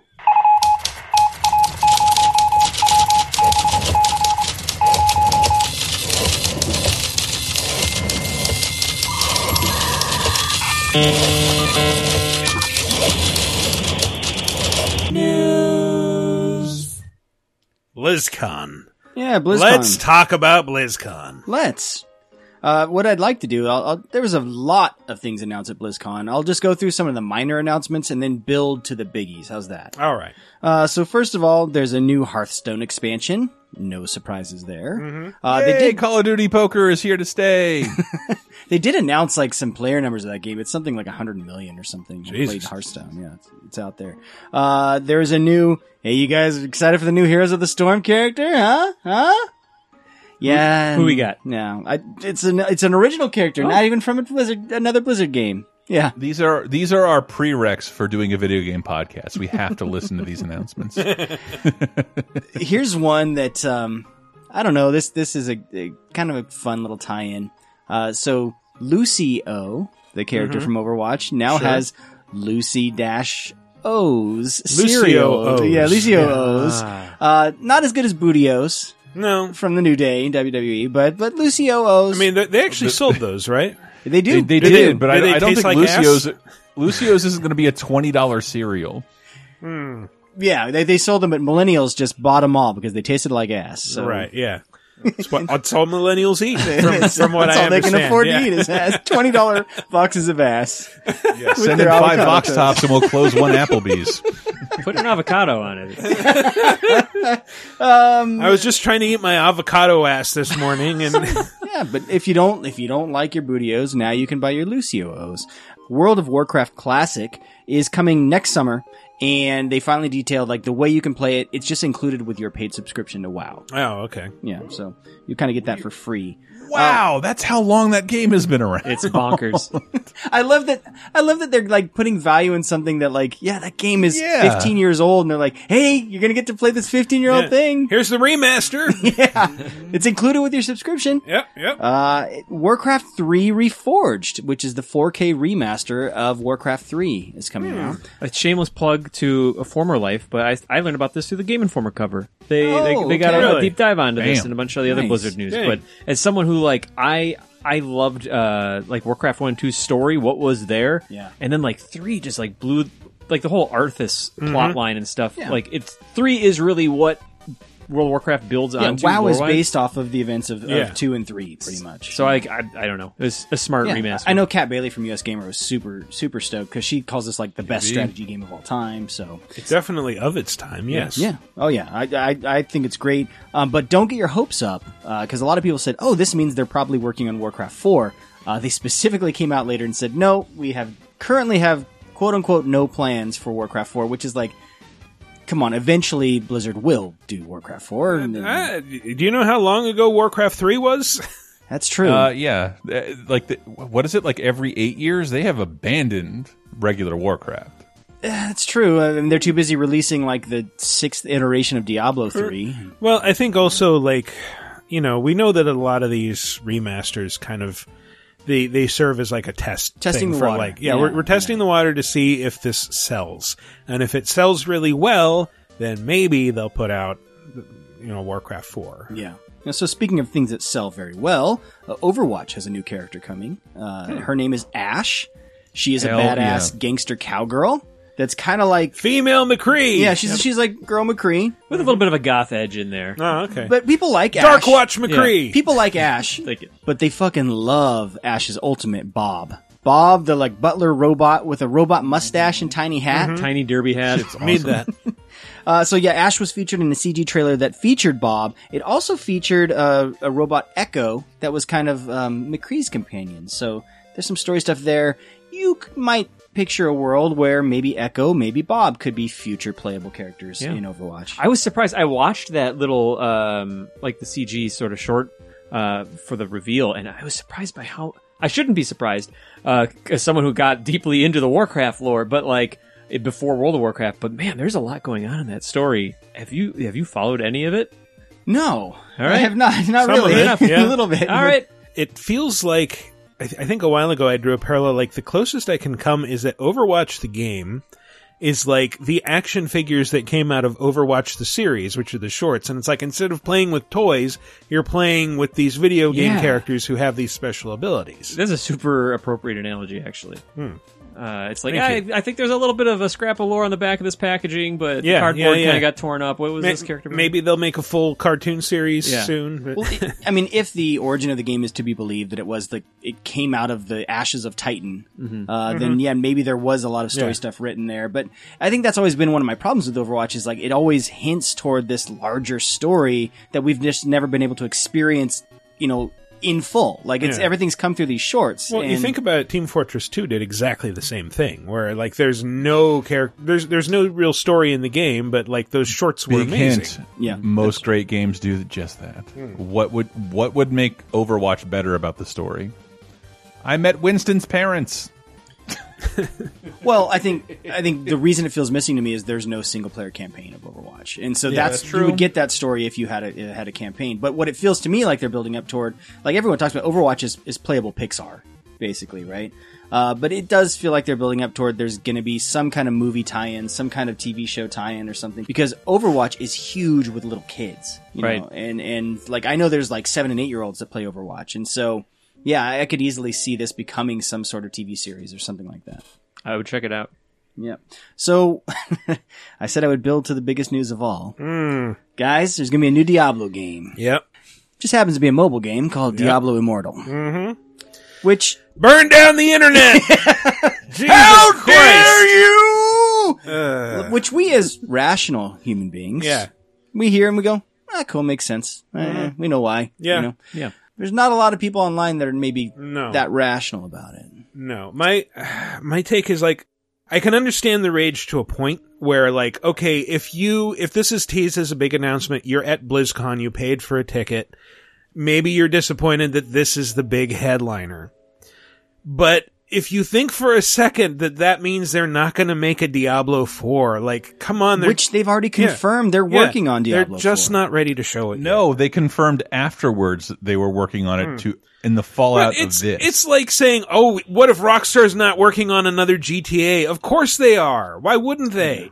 It comes across a little bit like you don't like I let you open a present on Christmas Eve, and now you... And it sucks. And like, now I kind of, like, you don't even know what's coming down the pipe. But the other part of it that's kind of blows my mind a little bit is I know that, like, I've trusted Blizzard for so long and so many moves, and, like, they rarely have ever let anyone down. I feel, personally, as a fan, I've never been, like, truly deeply let down by Blizzard. I think they're an amazing company that make great games, and, like, if I was going to...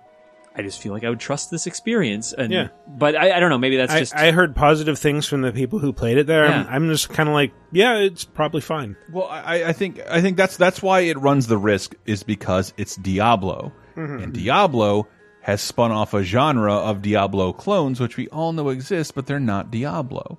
We know we can play Diablo on the phone. And so to me, do you know how much a BlizzCon ticket costs? How much?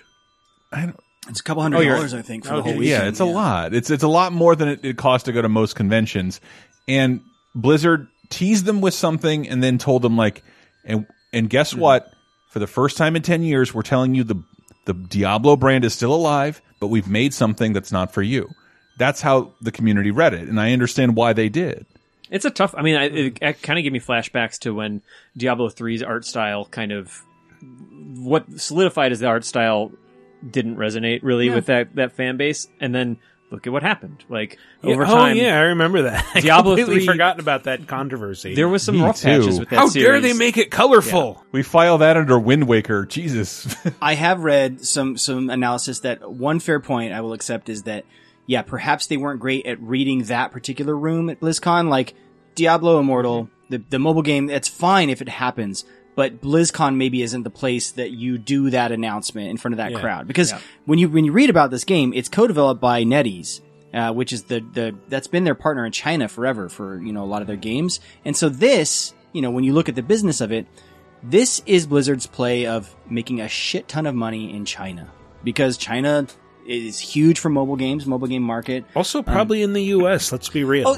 They will, but I mean, the money in China, it's huge. It's enormous compared to even what we can approach from mobile games in the US. So for me, it's like, from a business point of view, it makes perfect sense. Maybe this would have been the kind of announcement that's good to make, like on this was a fan event that fans paid to see. Yeah, this is a fan event, and we all know like a lot of like hardcore like gamers, they're not huge into mobile games. And to be honest, like I have tons of questions like how's it going to control because the games on mobile, like that fake little thumbstick and stuff, that never feels good. It always feels awful. Well, you also think that Diablo used to be just a tap, like a click to move type game. Yeah. So it's like, will it be more in line with that? But still, you think about how many abilities there are as of like Diablo 3 and like that Switch controller is like of the most recent version is like really straining. Well, I remember, what was it? I think Tyler Nagata's old preview of Diablo 3 when it was first revealed, and it was just the word click like 1,000 times. It was great. Yeah, that's the game that's known to like wear out mouses. Or mouse. But also, just to clarify, following up your Christmas present analogy from earlier, I did say socks. Not sucks. Oh, okay. It's socks. I mean, I appreciate the socks now. Oh, okay. Yeah. You're grown up now. I just feel that I'm not prematurely bashing it or shitting on it. I go through socks way faster than I go through games now. As like totally randomly was talking about this earlier today about like the Christmas socks and how then the topic turned to like the statistic on how infrequently men buy new pairs of underwear, and it's just look it up, I guess. Yeah, I have some pairs of underwear that can drive. Yeah. I worked with someone once who said she had underwear that was older than I was, and now I know what that's like. It's like, oh shit, I wore this back in college.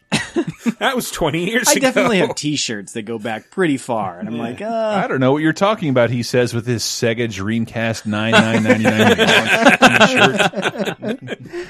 So the thing about the Immortal announcement, though, gamers took it so poorly that it crashed Blizzard's stock, or Activision Blizzard's stock. It's down 7 points after that. Good time to buy Blizzard stock, sounds like. Well, I mean, it's 7 percentage points, so it's not like the end of the world. Like but the fact that this reaction, which most business people would say, hey, that's going to be good. They're going to make a ton of money, because reasons we talked about, like ton of money in China and the US and mobile market.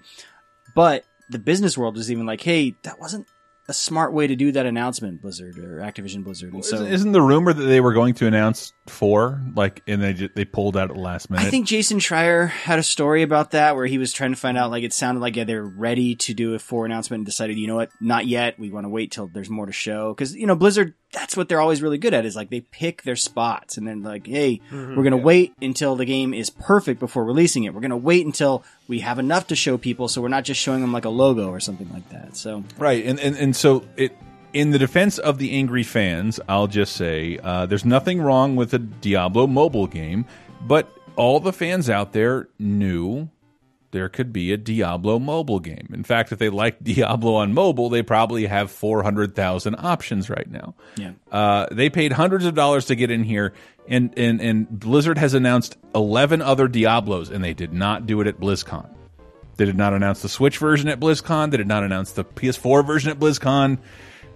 BlizzCon is for something special, usually, for the fans, and I understand why they're upset. But hey, enjoy your train. Speaking of angry fan, Train was the band that played at BlizzCon this year. Seriously? Yeah. Train? Yes. San Francisco, are they the Drops of Jupiter people? Yes. Are they really? Yes. Oh, I'd rather be dead. I'd rather be dead. Like, I would... Yeah, maybe we should have known something about them reading the room when that was the announced band. They went from Ozzy to Train. Oh, man. It's the Crazy Train. Oh. Yeah, that Ozzy was riding. Here we are. Became a band. Speaking of angry fans, there was a Smash Direct last week, shortly after we recorded, and they had a couple of announcements. So they finalized all of the playable characters that will be on disc when the game releases, or on, I guess, card, I should say, for the Switch. So Ken is going to be an Echo Fighter version of Ryu. Most of his moves are the same. He's a little bit faster. He's got a Street Fighter Turbo look, and then he has a little bit of a different shaped Hadouken. His little hands come out with it. Yeah, I think his Shoryuken starts focus on fire a little bit. Right. And then Incineroar is the other character, and that is the final evolution of the Pokemon Sun and Moon starter Litten. So, yo, dude, I am not a Pokemon fan in any way. That's the coolest Smash character I've ever seen. Incineroar's awesome. That the wrestling moves. I mean, it's just like the most wrestling ass like Smash character. When he successfully executes a move, he taunts and celebrates and lets you make him stop. Wow. Yeah, and it looks like his fighting style is a combo of like wrestling moves with hard hitting punches. So. Yeah, right. Seems like one of like the most different Smash characters in I guess in a while. That's Tim. That was what I thought of when they announced it. Like, I don't know what they thought Waluigi's fight style would be, but it probably wouldn't be this. Right. And that's a unique character that immediately justifies its existence amongst 73 fighters. Yeah. Yeah. Well, then they did announce the first DLC fighter, which is going to be free. And that is Piranha Plant from the Mario. For real? I thought that was a joke. I know that's real. I loved this announcement from just the merit of just like, we're just gonna do our own thing. Like, did you want to play Piranha Plant or not?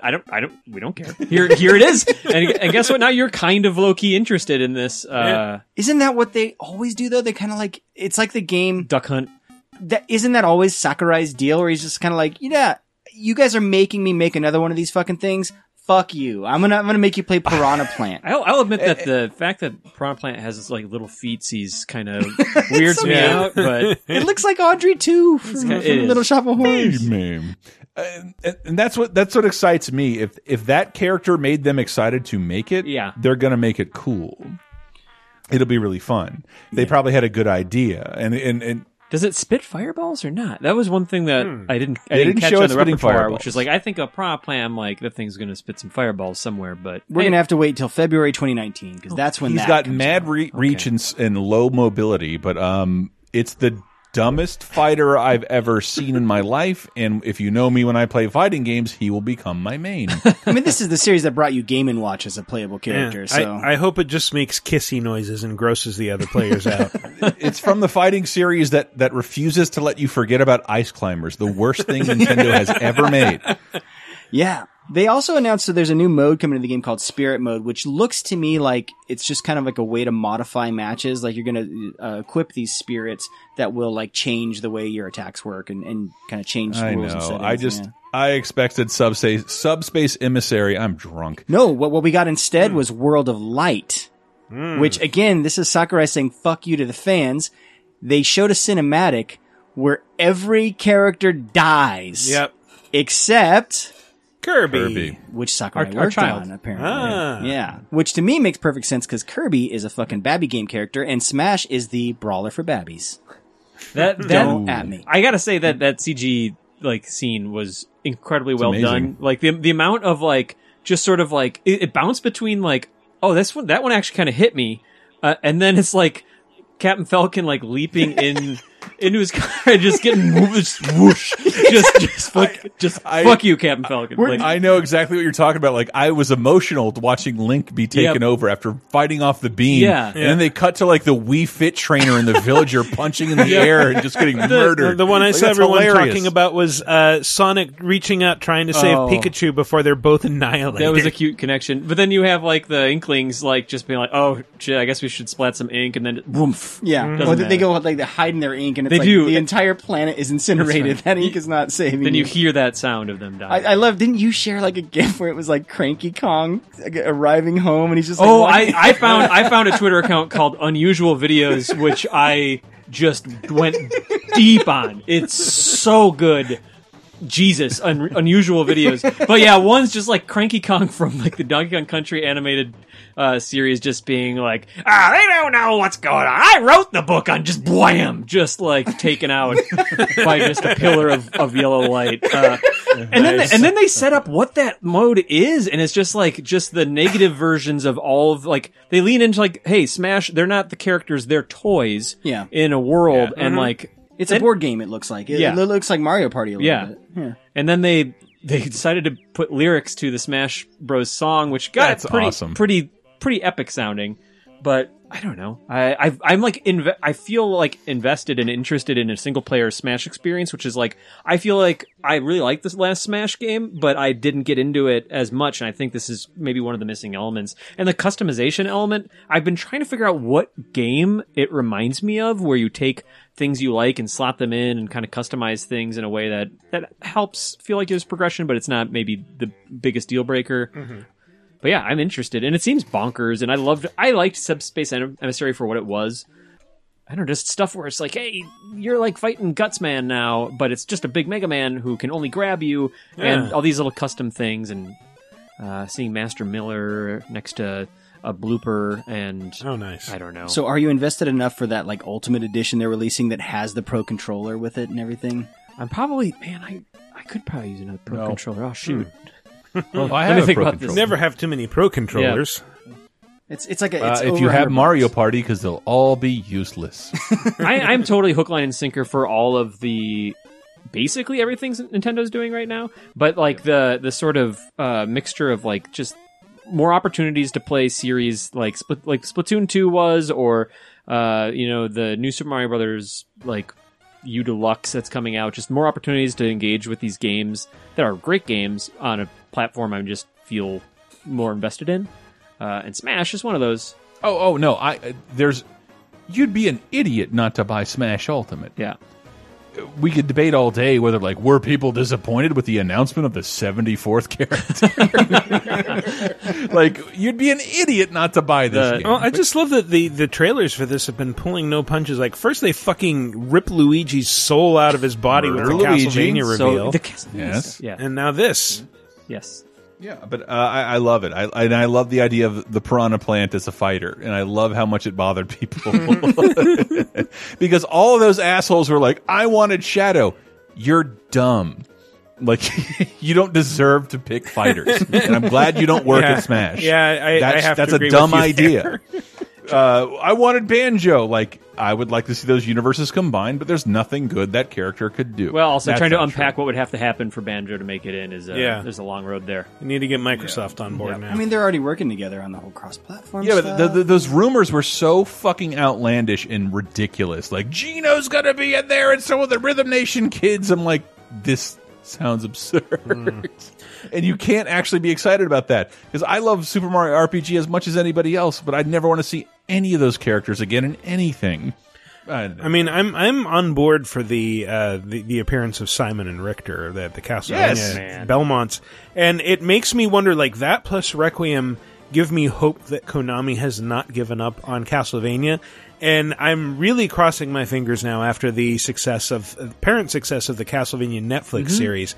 I would love to see, like, Way Forward or somebody just do a remastered version of Castlevania 3 with new sprites based on the character designs from the animation. Done. Ooh. Like, totally done. Like, add some backtracking in there so you can have Grant and Sypha and Alucard and on board. And if you layer that onto what, like, Inti Creates did with Curse of the Moon, with Bloodstained, it's just like, I just feel like there's clearly hunger for that. And I hope that all this amazing, like, can you believe that Castlevania fans have been served so well in all these indirect ways that it just, to me, I really hope it leads to some awesome new thing. Yeah, it's so weird, but I think I remember saying the same thing about the Wii's Castlevania Judgment. Oh, they respect the series. Well, there was that, like, really good Castlevania that came out as a WiiWare game. Rebirth? Yeah, Rebirth. It was like a remaster of Adventure. That was really good. It had this amazing cover or version of Reincarnated Soul from Bloodlines in it. It has awesome soundtrack. Yeah, and now it's just gone. Like, It got killed by a yellow beam of light. I mean, what can I say? Yeah, exactly. I think for the most part, the more excited you get about Smash, even if you're like 20 years old, is when it recreates the experience of being a NES and an SNES player. And so, on that note, all I want now is Purple Batman and Master Higgins. Good luck with that. Master Higgins, I could see. And Blaster Master, friend. Yes, I want Blaster Master guy. Purple Batman fighting Purple Jason. How about that? I wouldn't put it past him. I wouldn't. Where else are you going to fight in a game with Batman? That's impossible. I mean, if you want that, Mugen exists. You can have Banjo fighting the car from Daytona series. And there's a AAA Mugen Batman fighting game on PS Plus. Never mind. Yes.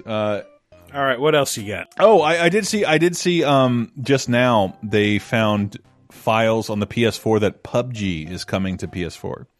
Yeah. There were pictures on the PlayStation server that kind of people had found out about those, and then pretty much it's all but announced at this point because the company that creates PUBG also did like a ratings filing for PS4. And so all theories are currently pointing to that PUBG is coming to PS4 in December, which would make sense because that marks the 1-year anniversary of when it came to Xbox. And so most likely the Xbox exclusivity is out at that point.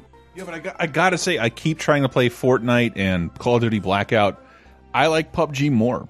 It doesn't have much to do with it being the original, but like sort of this... I like the idea of being a crusty fucker with bad frame rate in the middle of Russia. I do like there are like flavors of battle royale that there's choices where like some people prefer PUBG, some people like Fortnite more, some people they like the new Call of Duty who style. loves Fortnite best is kids who grew up with Minecraft. It's much slower than Fortnite, and you get to prepare more for this turmoil that is occurring all around you. Whereas Fortnite, you just land and you got to start shooting and building. And I've never been able to get good at that. I'm not shitting on Fortnite. I've just always liked PUBG more. And I like the idea of it coming to more people, especially the idea of, who knows, maybe crossplay whenever they allow that to happen. Yeah, maybe. Well, what else we got? That's all the news that's fit to play. Okay. Well, let's move on to the community segment, which as always is what? Segmenting our community, that's what. Last week's question of the week, as you might remember, was... what's a game that took a while to win you over, but once it did, you were obsessed? Tim, do you have any ready answers to that? Come back to me on this one. All right, we'll do. I gotta say, like, Smash, for me. Because I played the first game with friends, never gave a fuck about Melee or Brawl, and then something about the 3DS version I actually wanted to get good. Really? Huh. Yeah.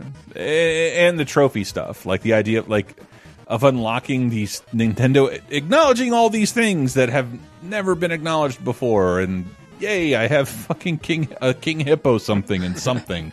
This feels really good. Okay, I think I got it. Okay. It's Guitar Hero. Like Really? I judged Guitar Hero so thoroughly. I was just fully the snarky, like, hey, I'm like a freshman in college, and like I know how to play like some guitar, okay, and like I don't need this Fisher Price thing. Wait, hold on, is this Bark at the Moon? What's happening here? Oh, okay, all right. And then just like 2 weekends later, like fully mastered expert mode, like early signs of carpal tunnel syndrome. Damn. All right.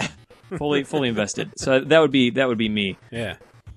And I guess I'll add Persona 5 to that, because that would have been a good candidate for last week's show. It takes a while to get going. And then it periodically yanks control away from you. It's like, no, it's exam week.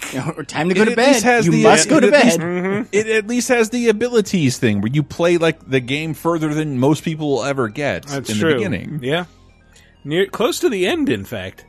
Spoilers. But first responder on VidjagameApocalypse.com was, hey buddy, you gotta slow down your car and let me in, who says, spoiler alert, Undertale.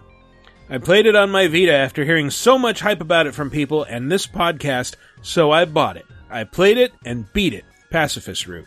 I thought, well that was good, but it wasn't great. Then I went to Video Games Live, and they played the Megalovania song, Sans' theme, and if you've never been to VGL, they have a projector that has footage of the game. In the footage, it showed a fight with Sans, and I thought, hold on, I never fought Sans, and I have never heard this song. So I looked up online how to do it. Then I was really into it, almost obsessive about it. Then I beat it again with different scenarios, and again and again. I plan to play it again on PS4 just for the lols. Try to stop me. Yeah. Yo, how long does this game take to play? Because I've started like 5 times. 7? It's a 7 or 8 hour playthrough. Yeah, I've done it in like 5 or 6.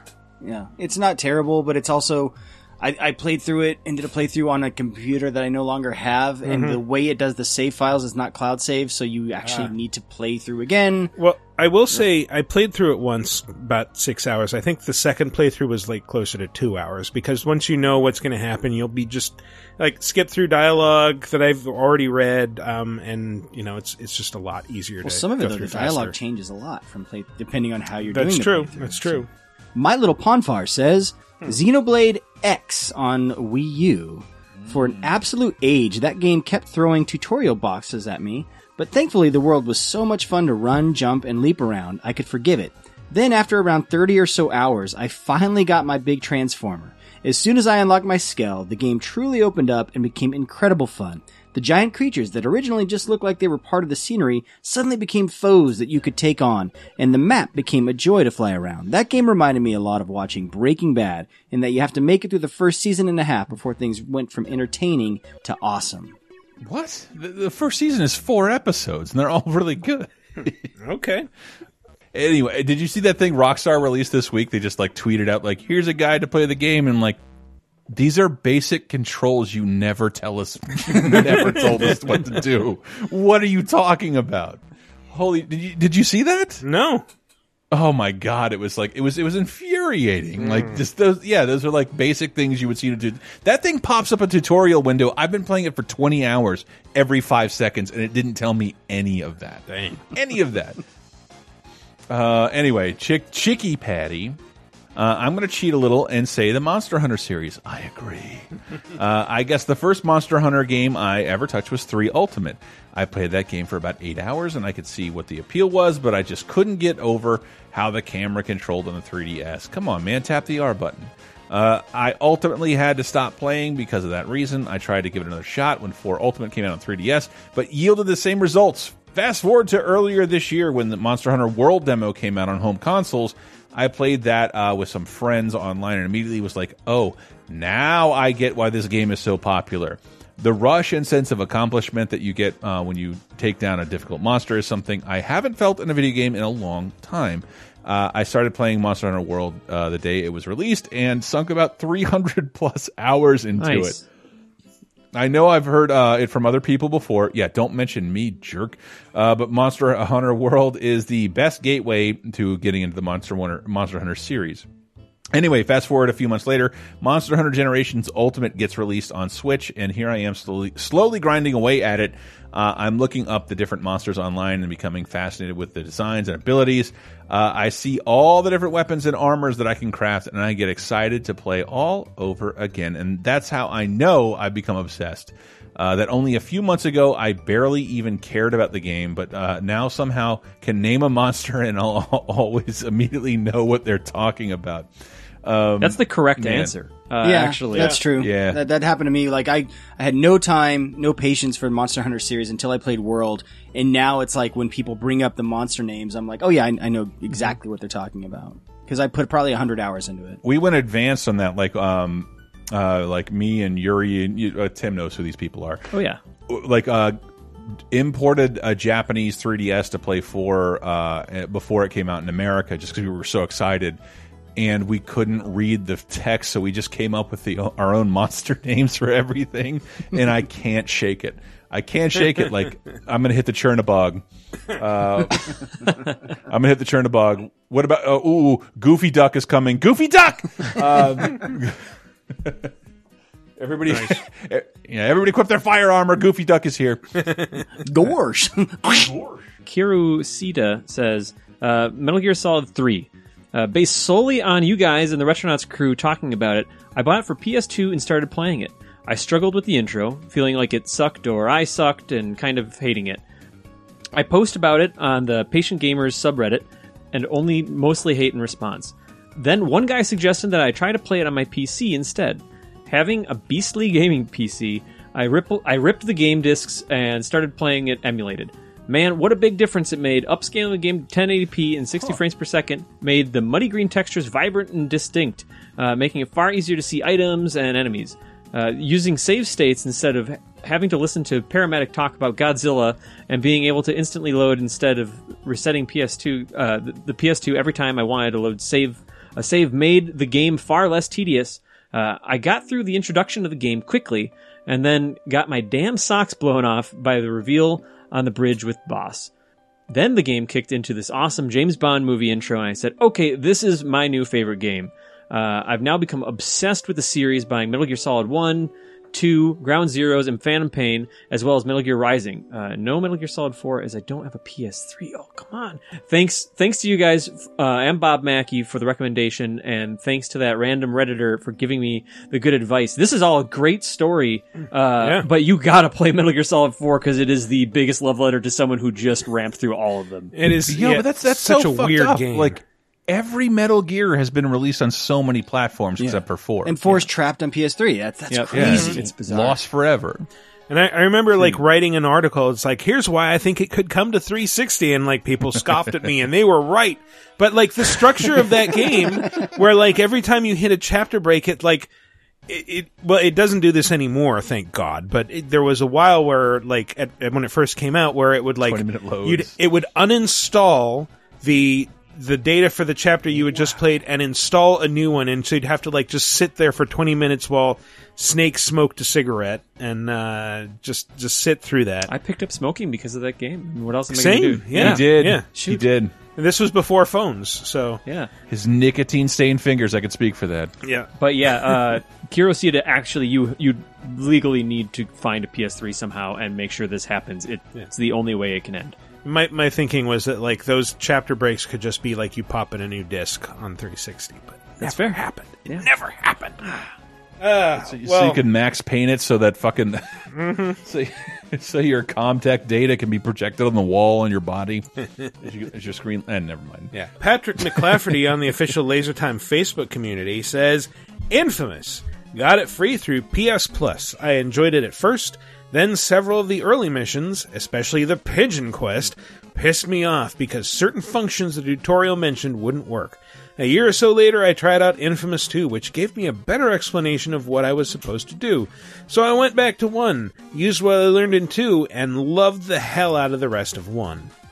Yeah, I can see that. That game did start kind of slow. I think it was the traversal stuff. It just before you got powered up, it was just really hard to get around that game. Yeah. Just a lot of my memories are just climbing walls in the first Infamous, which once you learn to do like the rail grind on the power lines and stuff like that, it became so much faster and easier. But yeah, I can see how that game, it takes a little while to get it. Yeah. Jared Tengeman says, Fallout 4. I bought it way later than when it came out, and I started the game without looking at anything online about it. I made it to the first town and faced my first Deathclaw. Then I spent like 7 hours building up the sanctuary. I thought that's all the game was. I got bored and set it down for another year or so until I heard coworkers talking about armor upgrades and jetpacks. That's when I brought up a wiki and realized I was not playing it the right way at all.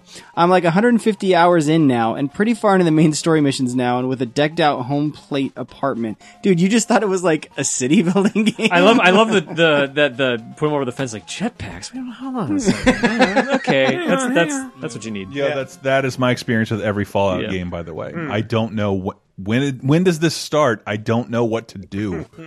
You shoot at the giant crab man. That's what you do. If there was a giant crab, dude, every game needs a giant crab man. That should be your first. That should be your first boss. Yeah, yeah.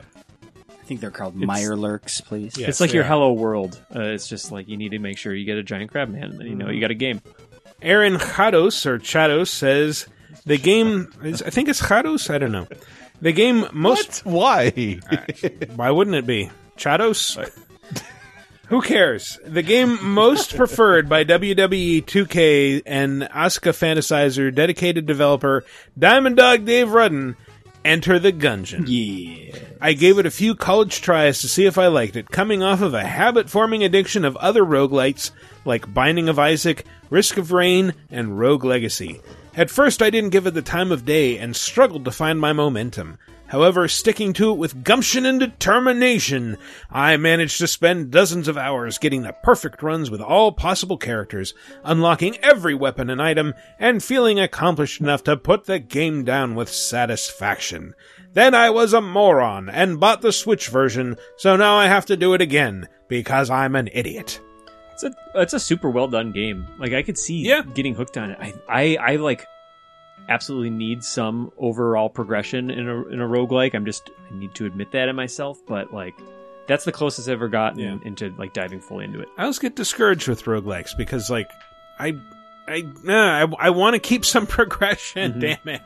Dead Cells, baby. Dead Cells. Yeah, I mean, good roguelikes have that like meta progression where they have like you invest a lot of time and your character will gradually become more powerful, and so it should theoretically get easier. But I think Enter the Gungeon is a great example of one of these where I too played it like that first playthrough or two after hearing Dave rave about it. I was like, I gotta try this out, and it was like, it's an okay twin stick shooter. Like it wasn't anything special, and then you get that one good run where you get that one special gun, and you're like, I need to see more of what this game has to show me, like, because this is ridiculous. And then you get it. That one good gun that is powerful enough and gels with your playstyle is like key. Maybe I just need to keep going. Doug Marvel says Shadow of the Colossus. It took me 3 tries in 3 consecutive game systems to finally get into it. I only got to play a little on a borrowed copy of the PS2, and it didn't quite hook me. I bought the collection for PS3, but never made it very far because I played Ico first, and after that I needed a break from the weird data controls those games both had. Finally, bought the remaster after watching the LT stream, thank you, and loved it. I haven't gone back to the PS3 version to see if it was for me or the game that changed, but it went from a game I couldn't get into one of my all-time favorites. I did find it weird. There's someone who lives here in town who is an artist on that game, the remake. Whoa. The remake. Oh, cool. Really? Yeah, yeah, very strange. We should have very them on sometime. Met him. He worked on the Looney Tunes as well. I will. Eric, if you're listening. Anyway.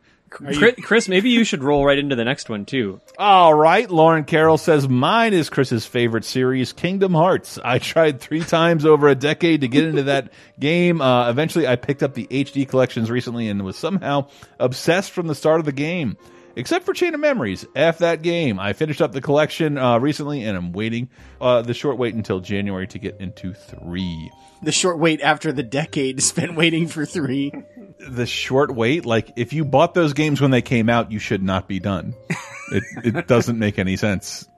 Joshua Uanan says, Assassin's Creed Origins. I had tapped out on the series since Assassin's Creed 3, so when friends kept on recommending Origins to me, I would scoff and move along. Then I got an Xbox One X and saw that Origins was both X-enhanced and half off. 1 hour in, I kept wondering why I was even trying to get back into it. 2 hours in, I'm on my way to the first large city in the game and prepared to just write the game off. At the urging of said friends, I kept powering through. Then somewhere in the 3rd hour, I'm hunting down a target whom Bayek held personally responsible for his son's death, and it clicks with me. Between my easing into the combat and the way his grief is believably conveyed, it got me and completely turned my opinion around on the game and the series. So much so, I got Odyssey and I'm happy with the direction of the series. Me too. Origins is the first one that bit me since like Black Flag. Really? Because I remember you playing through it and you didn't seem to like it. Origins? Yeah. No, not Origins. Everything else. Yeah, see, absolutely everything else. I can't identify with this because I loved Origins from the start. But I will say the previous Assassin, Syndicate, I had this experience with. Where Syndicate, I remember being so fiddly with the controls, and they were introducing so many systems during the tutorial. That was one of those where I played through it, did like the first kill mission, and it was like it had a lot of new systems since 4 even, where it was like you can see guys through walls, and it just the grappling hook. Yeah, and it had these weird systems where it would like suck you against a wall, like when you didn't mean it to, and all this stuff. And so finally, I was like, I want to put this down. I came back to it like a year later, and it just took, I played it start to finish, loved the game, played the DLC where you fight Jack the Ripper and all this stuff. But Origins I thought was good from start to finish. I love Origins, but yeah, I could see, I guess Assassin's games can have that effect. It all depends, and some of those games are quite slow just to get going. Triskidable says Pokemon Sun. Gen 7 thinks you're a baby. A little stupid baby who has no idea how to play Pokemon. It will patronize you and treat you like a twit with an hours-long tutorial that is agonizing to deal with. And yet, once that's all said and done, it's a refreshing experience. There's so many amazing quality of life changes to Sun and Moon that help keep the game's pacing, like riding Pokemon with special powers instead of using HM slaves. Charizard replaces Fly, Tauros replaces your bike, etc., and collecting Z crystals instead of monotonous gym badges. I gotta say, the president reminded me, if you have to say you're not a baby, you're a baby. You're a baby. You're I couldn't believe he responded to a journalist with that. What about King Jong-un? I'm not a baby. No, you are. When you say that, you become a baby. That's how it works. Every time. And finally, @LateFeeny says, Mass Effect. All that fetch quest stuff in the Citadel near the beginning was a real drag. Once we got out into the space, though, nonstop fun. Yeah, I can see that. The Citadel stuff did kind of drag. Sure. Yeah. New question of the week. If you could elect any video game character to office, who would it be and why? I think I would elect the god from ActRaiser, who is really good at clearing fields, giving music to mankind, and transforming into a living statue to fight monsters. Yeah, can really when kids are in danger. Roll up the sleeves and go clean out Fillmore when you really need exactly. to. Yeah. See, I've always thought I'd really like a universe where Fox McCloud was like your George Washington in a in a polygonal anamorphic universe that hadn't been settled yet. And that new Smash Brothers trailer that shows him at the forefront for some reason, like puts him out there as the goddamn front bowling pin. Like, yeah, dude, I would vote for Fox McCloud to be George Washington in whatever new universe Kirby settles. Sure. Damn. I think I'd probably choose Dracula just because I think it'd be interesting to go to my parents' house and walk upside down on the walls and the ceiling and stuff like that and just invert that thing. And you'd finally find out what a man is. That's true. Yeah. Well, my dad's been asking me for a while. And I don't know. Just tell him a miserable pile of secrets. Yeah, it's true. Yeah. No, you put your coat on the ceiling. These are good answers. Do you know those Minnesotan accents? These are all good answers, gentlemen, but there's only one right answer. I do it from the ceiling, but I'm terrified of you. Pull the string! All right. The only right answer here is President Michael Wilson from Metal Wolf Chaos. Yes, okay. We all want to elect a leader that hops in his giant mech and kicks ass, takes names. That's right. Not just one that said he would if he had a giant mech. That's right. He actually goes out there. When is Devolver putting that out again? Not soon enough. Yeah, soon. So yeah, you guys are roast chicken. Sure. That game is amazing. I can't wait. Game of the year.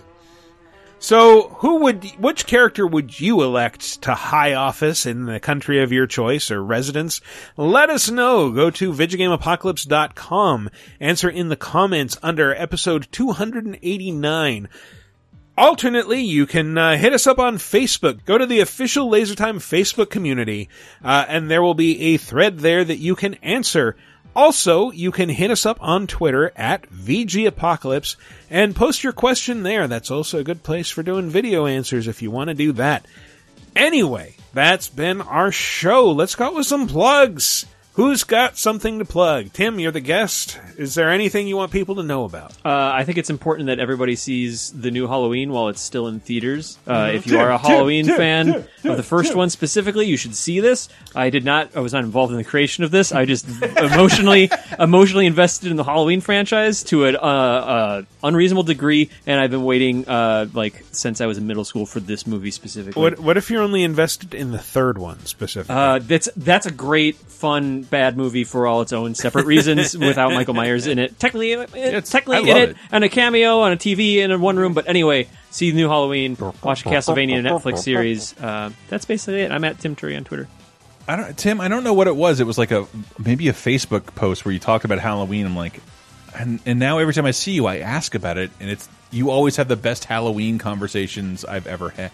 I love asking you about Halloween. That's all I'm saying. Please, let's do a Halloween podcast. Let's just go. How did that happen? Is John Carpenter worth seeing live? How about that?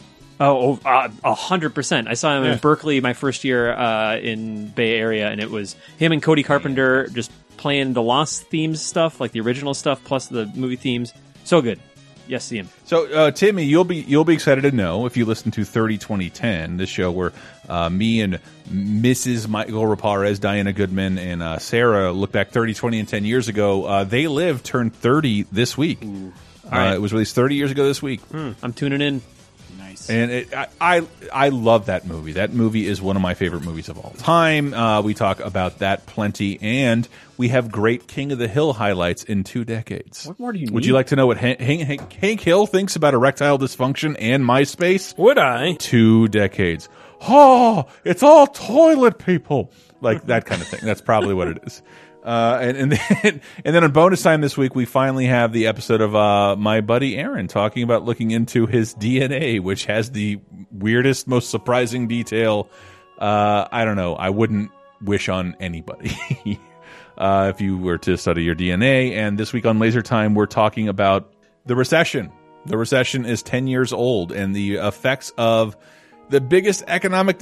This is Laser Time growing up a little bit. The effects of the recession 10 years ago and its effects on pop culture, and can we avoid another one? I don't know.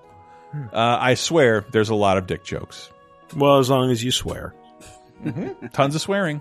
I've been doing the rounds lately. I appear on the most recent Acts of the Blood God podcast, With the Cat November Bailey? 5th episode with Cat Bailey, where we are counting down the top RPGs of all time, and we hit number 11, Elder Scrolls Morrowind. So, yeah, check me out there. I was also recently on an episode of the Poddycast podcast, that's PODYCAST, where we talk about a story involving Warrior, the Ultimate Warrior, as he was formerly known as, and From Parts Unknown. Yeah, from Parts Unknown, and we delve into maybe not one of his best moments on that show. So check me out there. You can also follow me on Twitter at Matty C. Allen.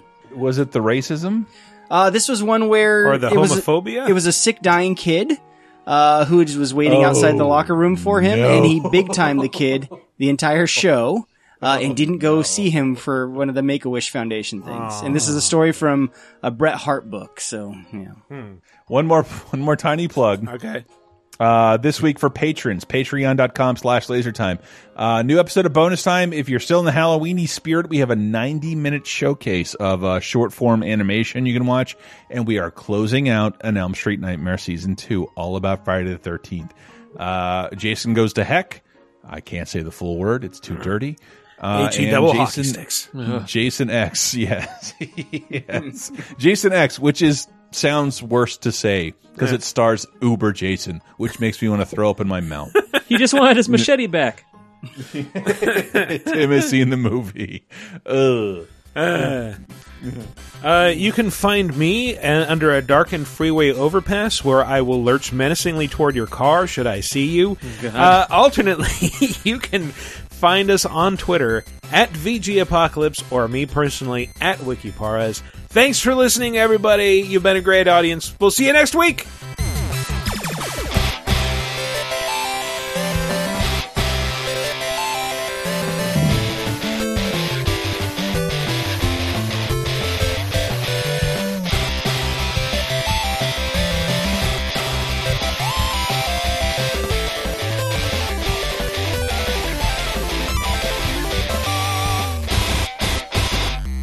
No one in the history of the universe has quoted Jason X, Tim. Jesus Christ.